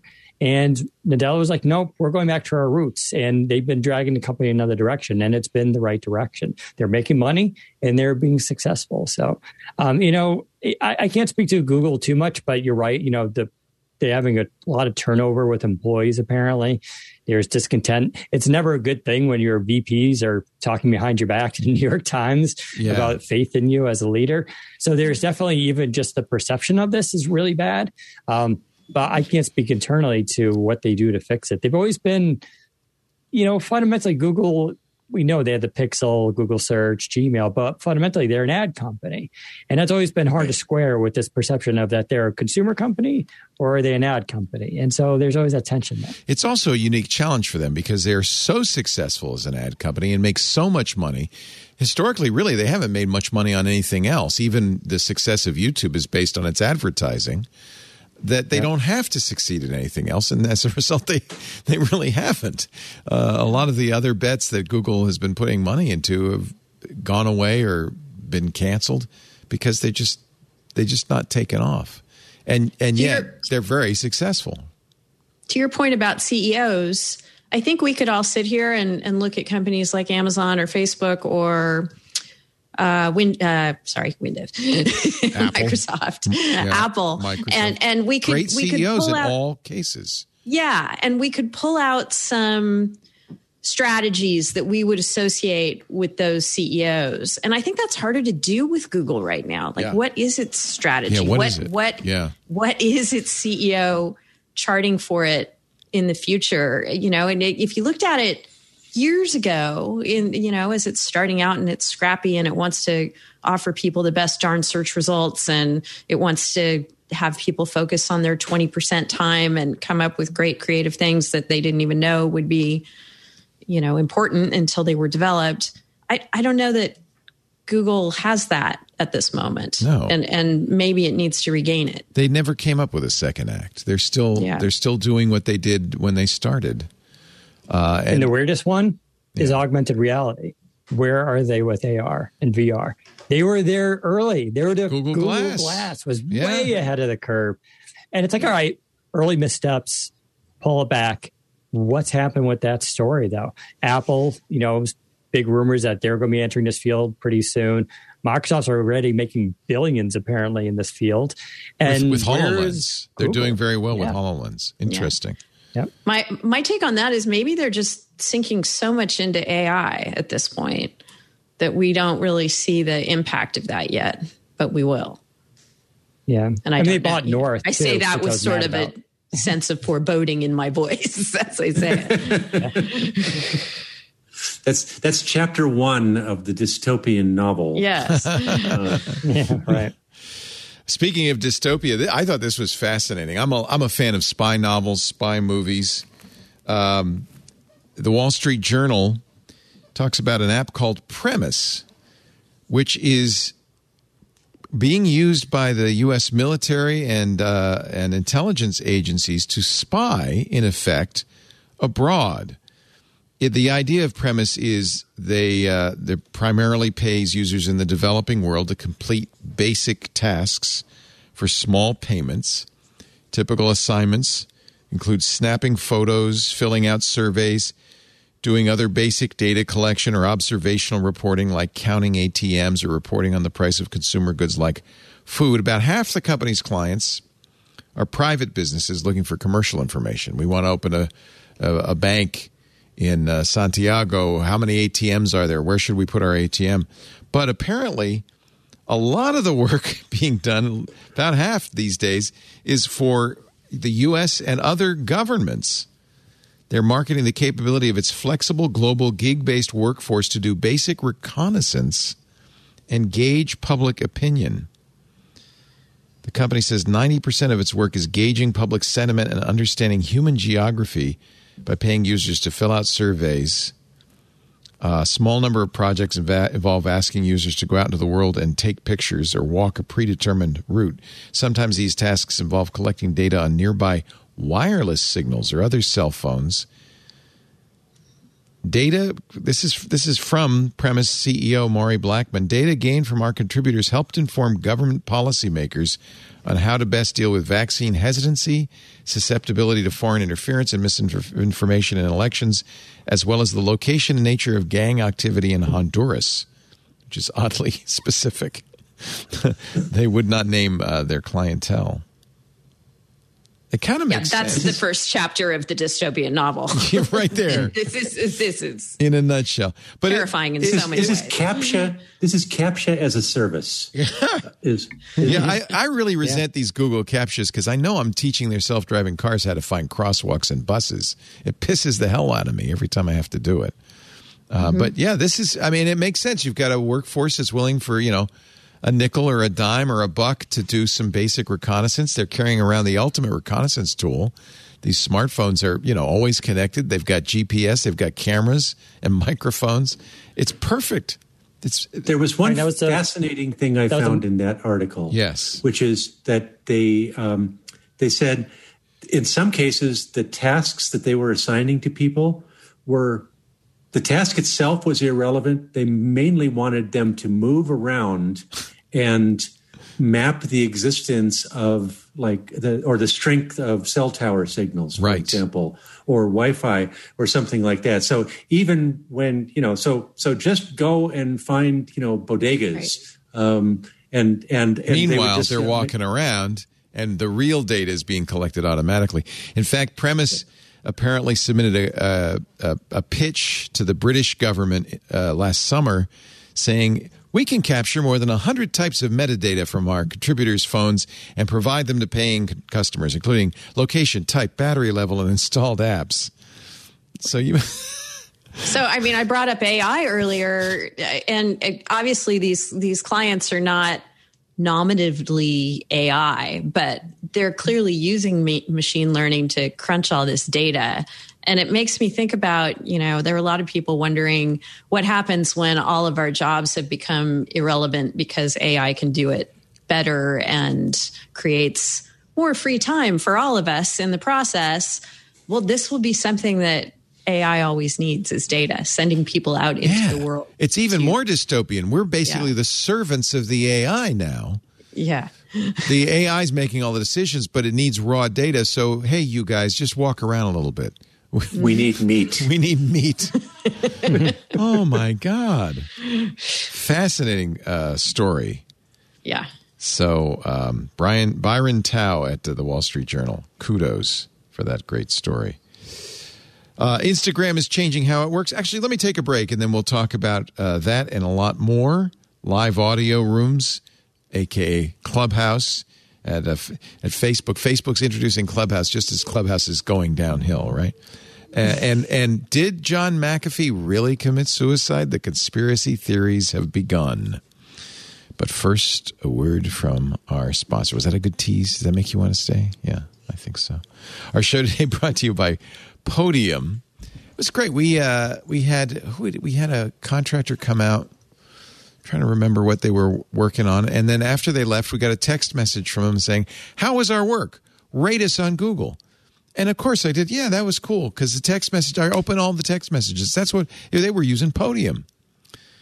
One of the good things that has come from this past year has been many of the on-demand options. Blockbuster movie releases at home, curbside pickup from your favorite restaurant, visiting your doctor remotely. Your customers, if you're a small business, have grown to expect a simpler way of doing business no matter what your product is. That's why more than 90,000 local businesses of all sizes, including my dentist, some of our contractors have turned to Podium. Whether you have one location or 1,000, Podium can help you stay ahead. See, it turns out we like to text. People read their text messages. And frankly, I just ask you, if you had a choice between interacting with somebody via phone or text, wouldn't you prefer text?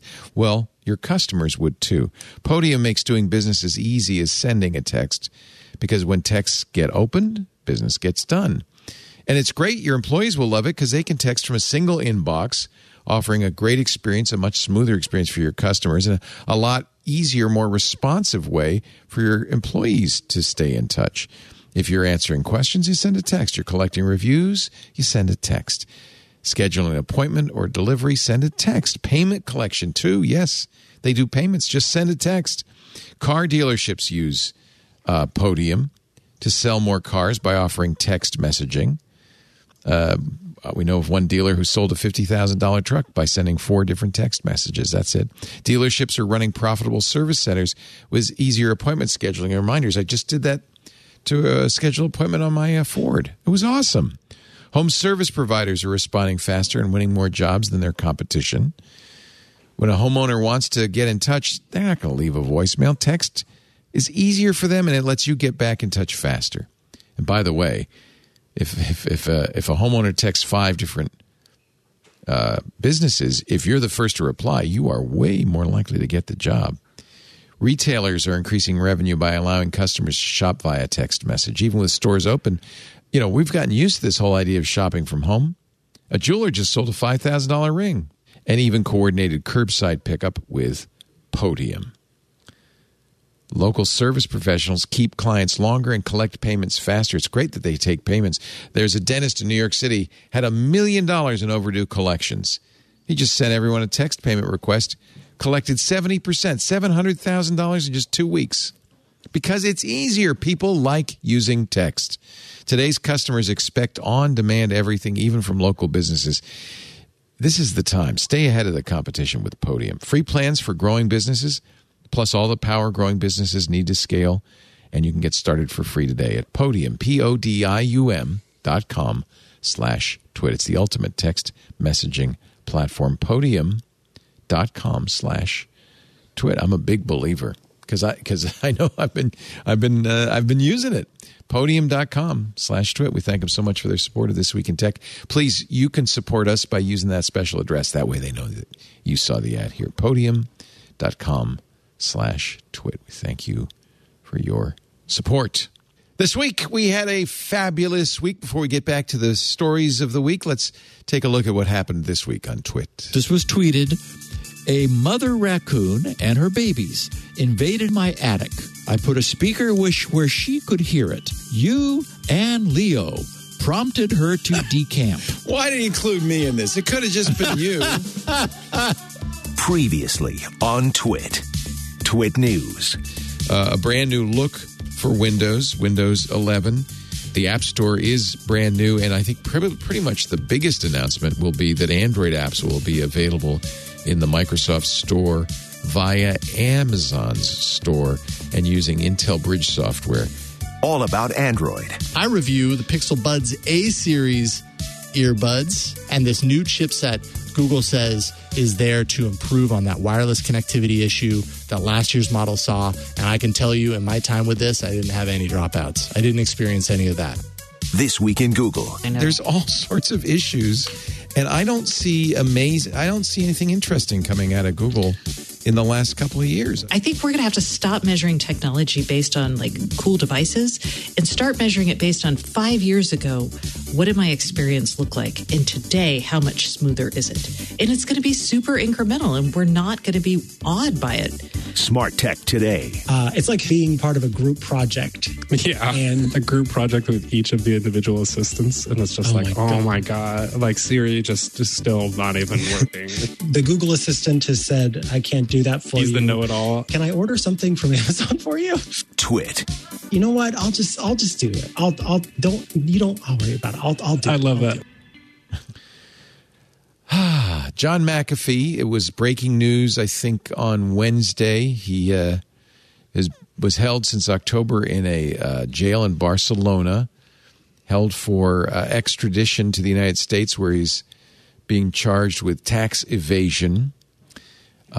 Word came down from a Spanish court that he would be extradited. Several hours later, he was dead, found dead in his cell in a prison near Barcelona, 75 years old.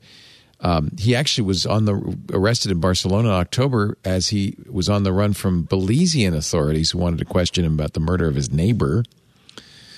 Well, his wife, Janice McAfee, just held a press conference. She said John was not suicidal. She somehow blamed United States authorities for this tragedy. I'm not sure exactly how. You may remember when he was arrested in October, he tweeted, "Hey, this is a great jail. I like the people. The food is good. If I ever commit suicide, no, it's more of an Epstein thing. It wasn't me." That's also led to a little conspiracy theory. I mean, well, I guess we're left with just two words. What's that? Cetacean conspiracy. Cetacean? Those are whales. Whales. Sorry, it was there. I couldn't lose it. He was, I mean, look, in the early days, he was a very impressive guy. I think was working at Lockheed in 1998, when he discovered the brain virus and wrote the first antivirus. McAfee became a very dominant antivirus force, was sold to Intel, I think, in 2010. He had other businesses that he followed, including some oddball drug use and cryptocurrency businesses. That's what he's in trouble for, is apparently cryptocurrency scams and not declaring income for 2 years. But he also ran for president for the Libertarian Party in 2016 and 2020. He thought he was being persecuted for running for president. I don't think so. I know people who knew him back in the days, and I talked to one of them last week. He said he was never bolted together correctly, even in the beginning. Even in the beginning, and there's a tremendous record of people. Tremendous creativity goes with tremendous dysfunction, and then you throw a lot of money at it. And there's no longer any rules, no consequences. Yeah. There was the guy who started, was it Tony Hsieh? The guy who started Zappos? Oh, isn't that a sad story? Yeah, that's a tragic but I think story. It's a very similar story. Yeah. In some ways, of someone who made so much money that nobody could say no to, that anybody who said no to him, he was just able to disappear, and then became at that point, whatever dysfunctions you have become the dominant force in your life. He was, when you go through the Wikipedia article about his various businesses, he was incredibly energetic and creative. He started one of the first instant messaging platforms, Powwow, with the company Tribal Voice. He invested in and joined the board of Zone Labs, makers of Zone Alarm, back in the day, prior to its acquisition. At one point in the 2000s, he was investing in and advertising ultralight flights. He called it aero trekking. He started a company called Quorum X, headquartered in Belize in 2010, aimed to produce herbal antibiotics. He uploaded a parody video called How to Uninstall McAfee Antivirus on his YouTube in 2013. In it, he critiques the antivirus software while snorting white powder and being stripped by scantily clad women. It got 10 million views. In 2013, he founded Future Tense Central, which aimed to produce a secure computer network device called the D-Central. He announced a company in 2014 called Cognizant, which in a way I think he was ahead of its time, and it was an application for smartphones which displays information about the permissions of other installed applications. Did eventually release an Android version of that. In 2014, he warned people at DEF CON not to use smartphones, saying apps are used to spy on clueless consumers who don't read privacy agreements. Yeah, I think that wasn't wrong. Anyway, it goes on and on and on. He clearly had a lot of energy. He was doing cryptocurrencies towards the end, and he's being accused of fleecing investors with his crypto security companies. It's a sad story, I guess. His fortune was estimated at one point to be worth $100 million. Towards the end, much, much smaller, as little as $4 million. So John McAfee dead at 75, and I'm sure that the conspiracies will now proliferate as they have with. He set it up perfectly, right? If you're going to, he always trafficked it in using conspiracies. I can't think of a better way to do that than just preemptively put it out there, like, hey, if anything happens to me, it's because of a conspiracy. Yeah. And then, of course, it now you have everybody going, see, it's true, but it's like, I don't know. He was a master Andy Kaufman doing what he did. Andy Kaufman is going, damn, dude, wish I'd thought of that. Right. Yeah. Exactly. Yeah. Well, I actually saw some people speculate that he is not dead, that he paid off the Spanish jailers. So I don't know. He got it tattooed. So he had tweeted, if you read that I've committed suicide, it's I was whacked. And he actually got a tattoo, whacked, WHACKD. He said, I got a tattoo. He tweeted, this is back in 2019, I got a tattoo today just in case. If I suicide myself, I didn't. I was whacked. Check my right arm. I'm not sure what the $sign has to do with it. Whacked. Huh? Schwacked? I don't think is it because of Bitcoin, maybe? I was schwacked. I don't know. I don't know. I'm not one to believe in conspiracy theories, but he was about to get extradited to the U.S. to. Yeah, the timing was interesting. Yeah. I mean, he's going broke. Right. Yeah. Right. And he's going broke, and his legal fees for a case like that are going to take every penny that he has. And he's 75 years old. He's facing a potential 30-year sentence at the age of 75. It's a life sentence. And if he believed, as I'm sure he did, that the government was out to get him, he probably doesn't believe he could get off. So, yeah, maybe he just thought, I'm going to deprive them of the. I mean, people change their minds. What do you want to say? Yeah, he changed his mind. He said there would be no more. Nothing after Windows 10, right? And here we are. Windows 11. There we People are. change their minds. People change their minds. And it always comes back to that. Not to be we too can pretty much credit Microsoft for his success, right? He was able to sell a very effective antivirus. Yeah, thanks to Microsoft's Windows flaws. Yes. Right. DOS. I think he started with MS-DOS. Oh, yeah. I think it was 1980. It was the 80s. You're right. It was the 80s. Yeah. You're exactly right. Yeah. Hey, before we move on, I do want to mention, as we should anytime suicide is mentioned, that this is a triggering topic for a lot of people. If you are thinking about suicide or you're worried about a friend or a loved one, there is help out there. People really care. We really want you around. If you want some emotional support, if you want somebody to talk to, the Lifeline Network is available 24/7 everywhere in the U.S. SuicidePreventionLifeline.org or call 800-273-8255. And I'm sure every country where we have listeners offers something similar. Please take care of yourself. We don't want anything to happen to you. Frank McCourt, real estate mogul, billionaire. He apparently is going to save the internet. He's former owner of the Los Angeles Dodgers. He says, I'm going to spend $100 million to rebuild social media. The effort he's called Project Liberty centers on the construction of a publicly accessible database of people's social connections, allowing users to move records of their relationships between social media services. I don't know what the technical underpinnings are, but $100 million is enough money probably to get some people working on this. It would use the blockchain to construct a new this is from Bloomberg, a new internet infrastructure called the Decentralized Social Networking Protocol, DSNP. The guy he's hired to build it, I don't know. His name is Braxton Woodham, co-founder of the meal delivery service Sunbasket, former CTO at Fandango. Apparently Woodham had been thinking about something like this. This sounds like a TV show.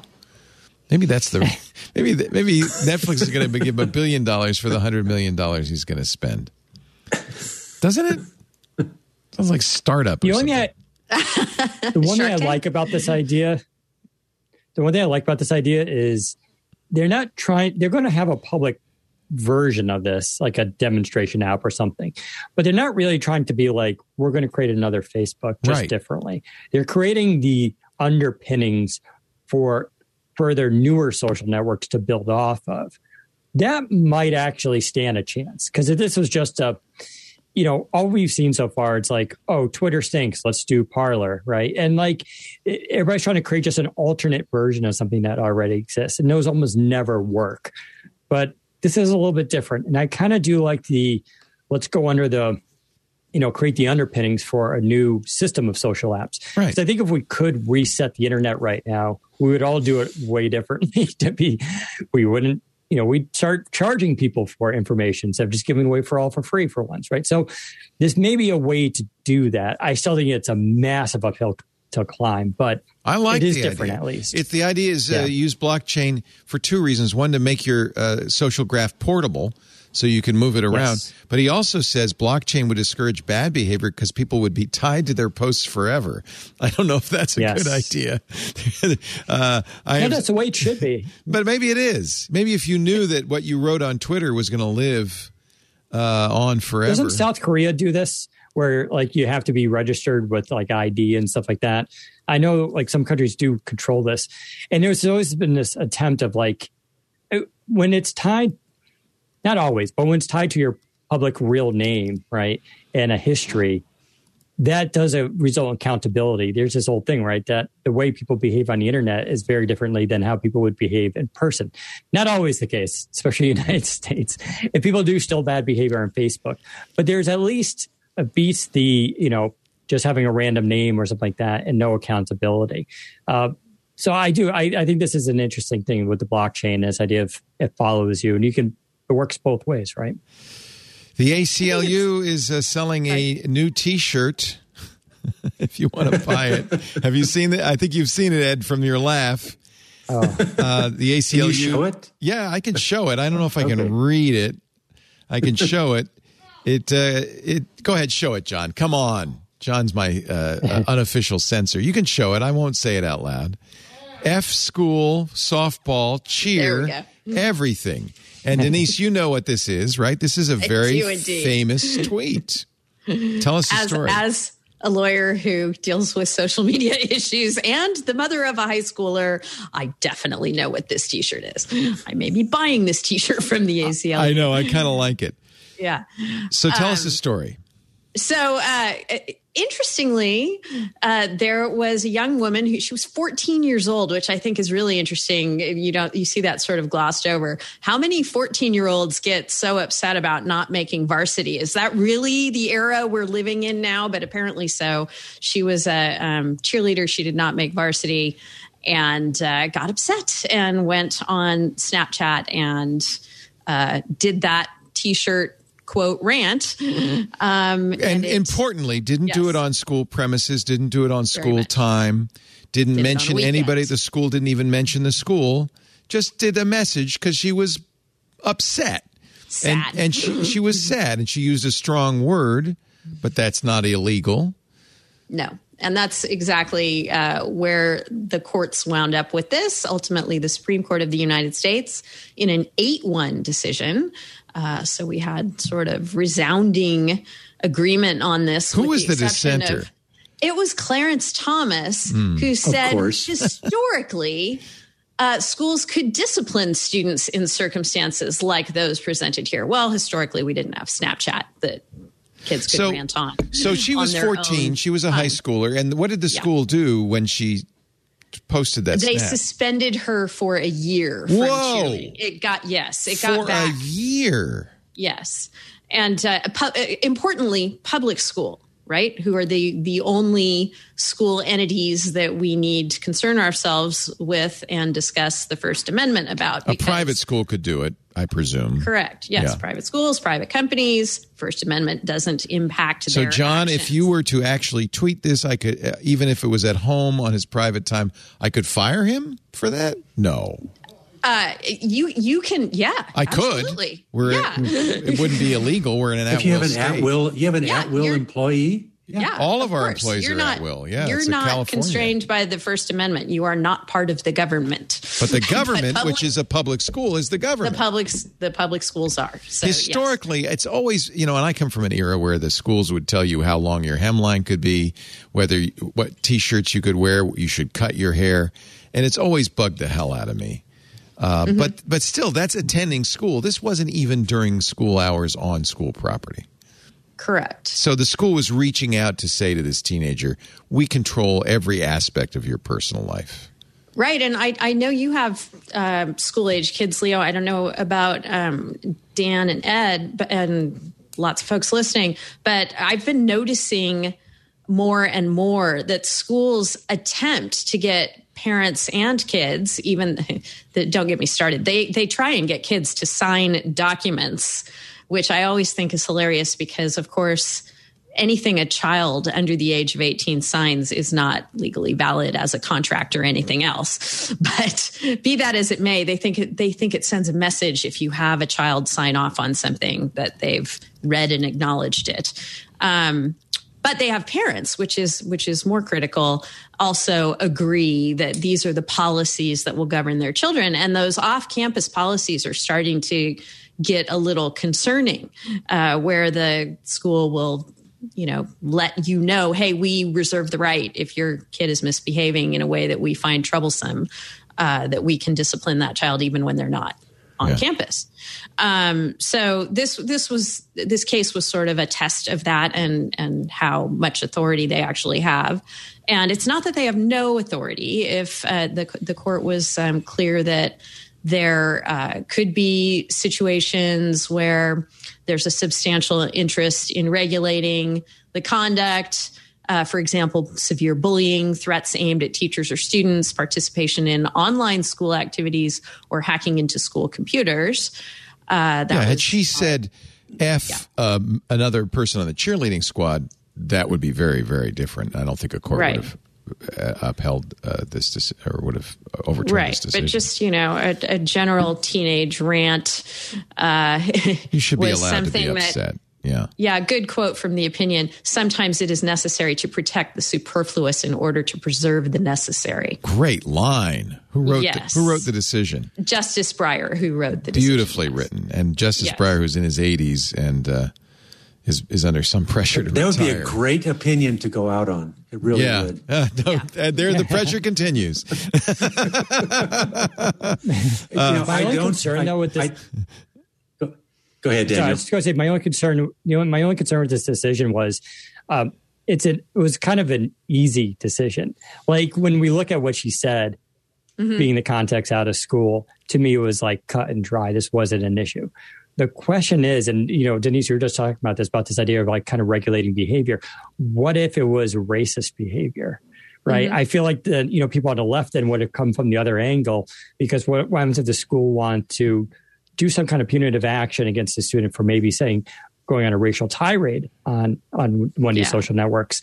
What would that be like? So, this case was really easy to decide, but go ahead. I think in the wake of this decision, there's at least guidance on that I think that what you would see is courts deciding, well, it's unpopular speech, but if it's not, directly threatening, or that there might be some protection there, but it would depend on the exact statement and whether it could be construed as, bullying or a threat or some sort of. Well, the school said we took action because other students followed her Snapchat, including some of the cheerleaders. And one of the students who received the photos showed them to her mother, who was a cheerleading squad coach, and the images spread. That week, several cheerleaders and other students approached the cheerleading coaches, visibly upset about her post. It's really interesting. You raised an interesting question, Daniel. What if they had been racist? That's an interesting question. You're right. In this case, it was pretty clear cut. It's nobody's feelings were hurt. Nobody was named. Maybe some feelings. I mean, you could put it on a T-shirt, right, and wear it. Right. And it's funny, which goes to kind of tell you how unserious her speech was, right, or the comment she made. Talk about making a Supreme Court case out of it, though. I mean, her dad in the ACLU said, no, we are going to take this all the way to the Supreme Court. And you know how long that takes? She's in college now. She's in college, that's right. Yeah. And the ACLU has a history of defending unpopular and even unpleasant speech, going all the way back to the case involving, Skokie, Illinois. Right. The Nazis, And, I don't have kids, but I do have a history with the ACLU and free speech. When I was in junior high school, I was suspended for publishing an underground newspaper. Really? And it was the ACLU that took my case to the school board. It didn't have to go to court. They took it to the school board, and the school board reinstated me. And they said he could hand out his newspapers in the lunchroom. He just can't go into classrooms and do it. But I think we had either 3 or 4 editions that we published and thanks to the ACLU, that's awesome. We got to do it. What a great story! That's fantastic. See, Ed and I have a lot in common because I too have an ACLU high school story. What? Yep, my best friend wore there's a punk band called Bad Religion, and their sign is the cross crossed out, called a crossbuster. And he would wear it to school. The principal told him he couldn't wear it, and it kicked off a whole dress code fight in our school. And the ACL came in, and we were going to sue them, but they backed down. So yeah, they're a good organization, and you learn a lot in high school about them. Both of those are good ACLU cases dealing with on-campus speech, but I think it's even harder to make the case that something that's done off-campus should be reachable. Yeah, definitely. Yeah. Wow. There you go. There's the the Bad Religion logo. Causes a lot of looks, especially in public high school. Wow, we got a couple of rebels here. I'll tell you, that's awesome. It's great to have you. Gosh, we're kind of at the 2-hour mark. Is there any other story that I have missed? A bad week for Bitcoin. China is now shutting down over 90% of its Bitcoin mining capacity, which has led to a drop in the speed with which Bitcoin hashes are calculated, slowing down the transaction rate. Bitcoin, maybe coincidentally, also went down in value. And then there was the South African Bitcoin the brothers, who disappeared with a significant amount of Bitcoin, probably the biggest since Mt. Gox disappearance of Bitcoin. They were creating a Bitcoin investment fund and claimed they had been hacked for $3.6 billion, then disappeared. Probably was hacked. They were probably hacked. Yeah. I do not understand. I cannot wrap my mind around where cryptocurrency is going to end up in the scheme of things. There seems to be this sort of wall that it hits some point where it doesn't. It doesn't take the place of fiat currency. I don't care what the country of El Salvador does.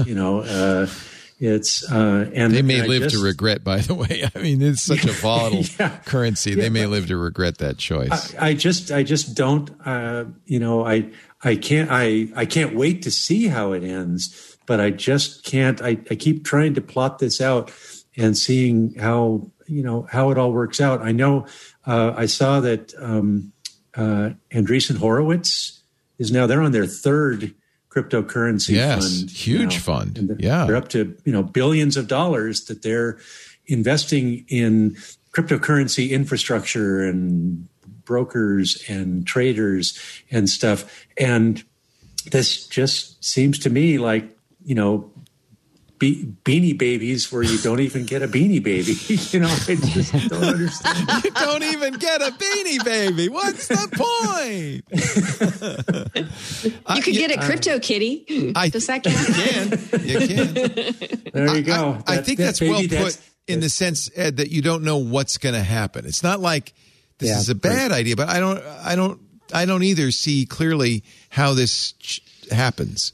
I think something's happening, but I don't understand how it's even major government banks, including the Federal Reserve, have said some sort of stable coin might well be in the future for governments. There's a lot to be. I mean, really, these days your dollar bill is as digital as anything. None of my I don't have cash for anything I own. It's all bits being in ledgers. Decentralized ledgers is the only and touchless payment has just basically become. I don't give the cashier at the grocery store anything. Right. I don't just even like virtual meetings. My watch over it. Yeah, virtual meetings and virtual school were able to skip like 5 years thanks to the pandemic. Right, and virtual touchless payments have done the same thing. I agree 100%. Touchless payments. I actually look now for somewhere where I can use my Apple Watch to pay. And I'm always very happy when I find it. And I have to say, by the way, when I first started doing that, I think it was with a Samsung phone or watch, people thought I was crazy. Now it's like obvious. Everybody does it. But you're still using dollars. Yeah, they're technically dollars, but that's just a word. I mean, I do carry cash, but yeah, but the problem with crypto is it's very complicated. Right. Like most of us are involved in tech, and it's like as soon as you start going into crypto, it becomes very, very complicated. Not just economics, but in terms of how it works, how to back it up, the ledgers and the keys, and then that's just dealing with like say Bitcoin. We all understand and go, okay, there's this thing Bitcoin, but then when you learn there's like 150 other cryptocurrencies out there, and even more, you can just create them yourself.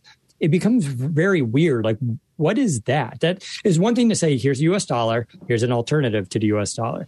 What does it mean when there's 200 other alternatives all of a sudden? Which one means anything, right? So I think that's basically puts us another way. I don't think Apple would ever invent this, right? It's too opaque for the masses to really get involved with. It's also risky. I mean, look at these guys who just made off with 69,000 Bitcoin, or Mt. Gox, where people lost a lot of money. Now the UK financial watchdog has banned Binance, saying they're violating, some sort of UK finance rules. That's one of the big Bitcoin exchanges. Binance Markets Limited is not permitted to undertake any regulated activity in the UK as of yesterday. So it is. I think that's probably the biggest problem. It's just I read that article and was unclear on whether that meant they couldn't continue to let people buy and sell, or whether it was more of a securities. Isn't that a regulated activity though? I don't know. I don't know either. I do know that the SEC, to the extent they've waded in the United States, has looked at ICOs and things like that and treated them as securities falling within the securities laws, and wanting to curtail fraud and things around that. But that's different than saying you can't buy and sell. And to be clear, it was Binance Markets Limited, and that's not the same as Binance.com. In fact, Binance says BML is a separate legal entity, does not offer any products or services via the Binance.com website. So Binance.com continues, and still, it's got to make you a little nervous if you're using Binance to store your Bitcoin in the UK, although, right? As pointed out in the IRC chat, and I can verify this, Bitcoin's going up again. So we raised it $2,000 with this conversation alone. So. People are buying the dip. I mean, they always buy the dip, right? Buy the dip. Buy the dip. Yes, exactly. It's all going to work out. Dipcoin. Dipcoin. Well, I'm coming out with Dipcoin. Everyone's going to buy it. Buy the dip. I love it. That's the slogan. At least it's original. It's not a dog meme. Yeah. Okay. Don't knock the Doge, man. Don't knock the Doge. All right. I was going to do I think I was going to mention Facebook launching live audio rooms and podcasts. Who cares? I don't care. So I mentioned it. I did it. There's the story. Read about it if you want. I think we should wrap this up. It has been so much fun to hang out with you guys. Denise Howell, I miss you. Love having you on the network. Whenever you can give us some time, it's really great to have you. DeniseHowell.info is her website. Anything you want to plug? Yeah, if you don't mind. I launched my little business that I've mentioned on Twit before. I don't know about you guys, but I've found it even more difficult to get out of the house and sort of put yourself together in a way that bears public scrutiny after the pandemic. Like, some of us have lost those skills entirely. So to assist you with that, and also to assist the planet, I started a little business called Fits with Fits, which is using sustainable, pre-loved clothing that is pre-styled for you, so you can turn yourself out. Hopefully, Leo and others have told me over the years they like the way I put things together. So I'm putting things together for you. So if you go to fitswithfits.com, you can possibly pick up something for yourself or a gift for someone else. I've tried very hard to make things pretty size neutral so that you can buy one of these sets and it would even fit me. I don't.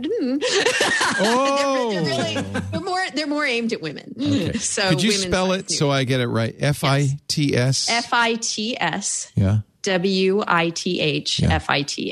FITS. Fits with Fits. Yes. And this comes from your Instagram, which is, as I've said many times, so fun because you pose in your outfit of the day, all of which acquired at secondhand stores. That's so great. And so you've now made this little business. And yes.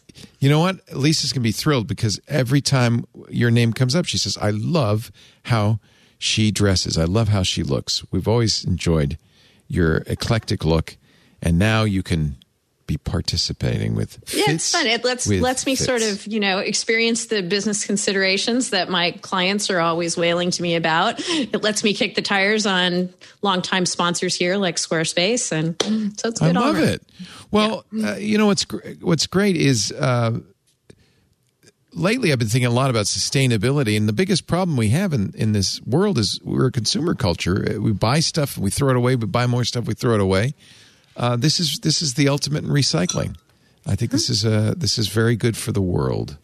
Circular fashion. Circular fashion. FITS with FITS.com.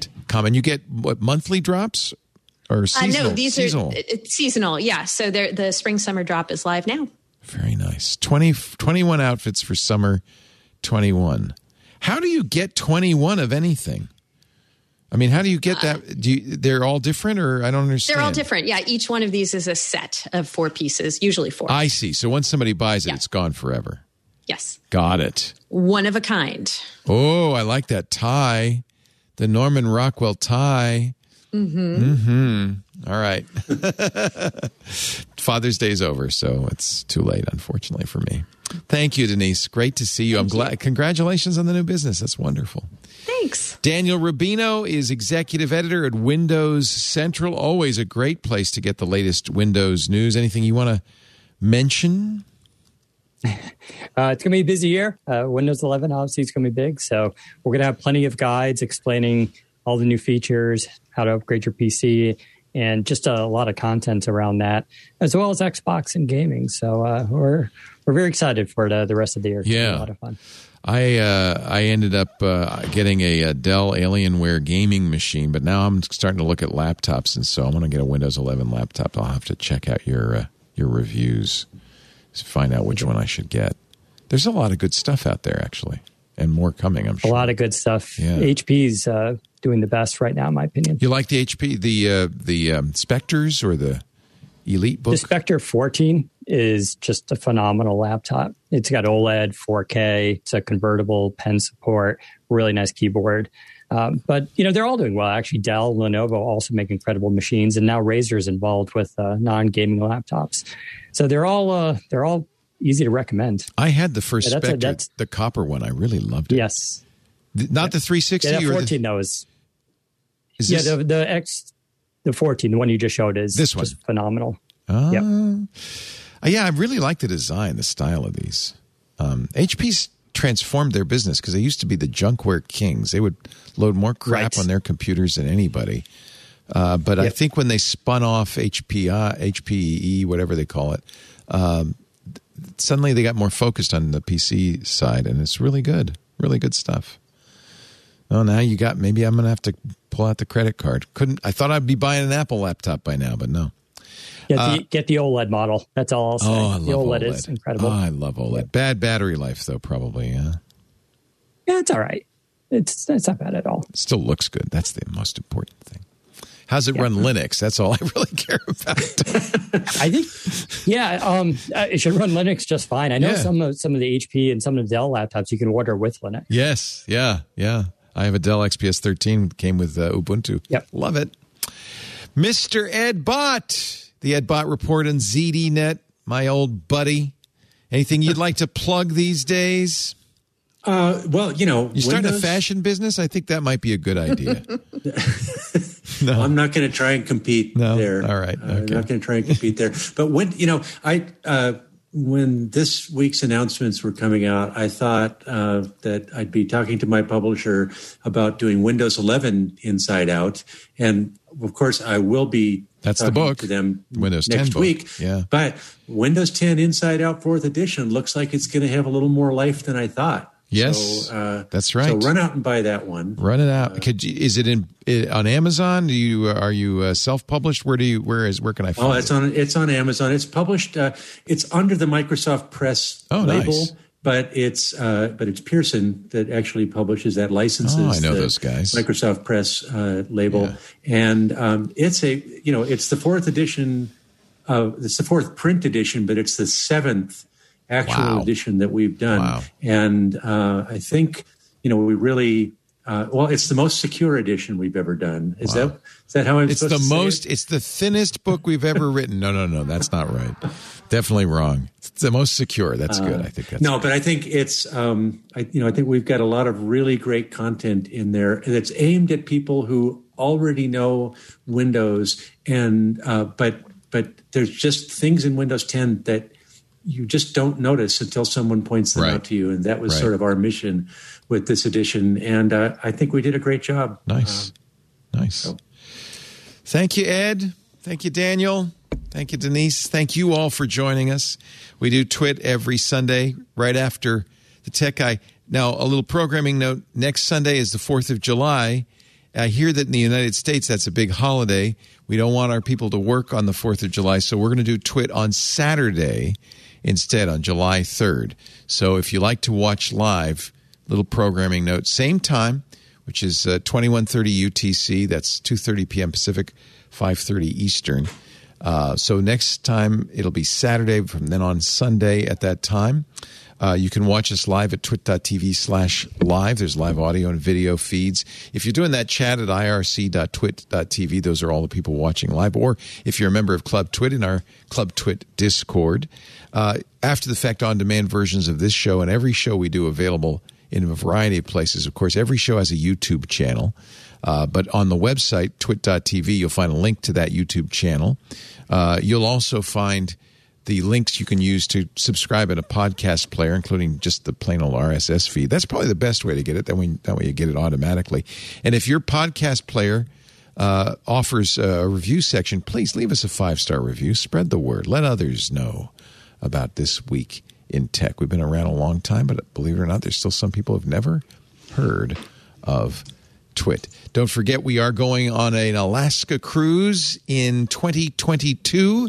If you'd like to join us in July, a Twit cruise is going to be a lot of fun. Some great people are coming along. Find out more at cruise.twit.tv, cruise.twit.tv. We figured July 2022, things should have settled down a little bit. Going to go up and see the salmon and the grizzly bears and have a great time, the glaciers. Cruise.twit.tv. I look forward to it. Lisa and I will be on that cruise. I think we're getting close to the number of signups. I think it's close to 60, which means we can add another host. We're going to see which. I already asked Steve Gibson. He says, Lori won't let me go on cruises, but maybe we can talk him into it. Anyway, we'll let you know when we invite additional hosts.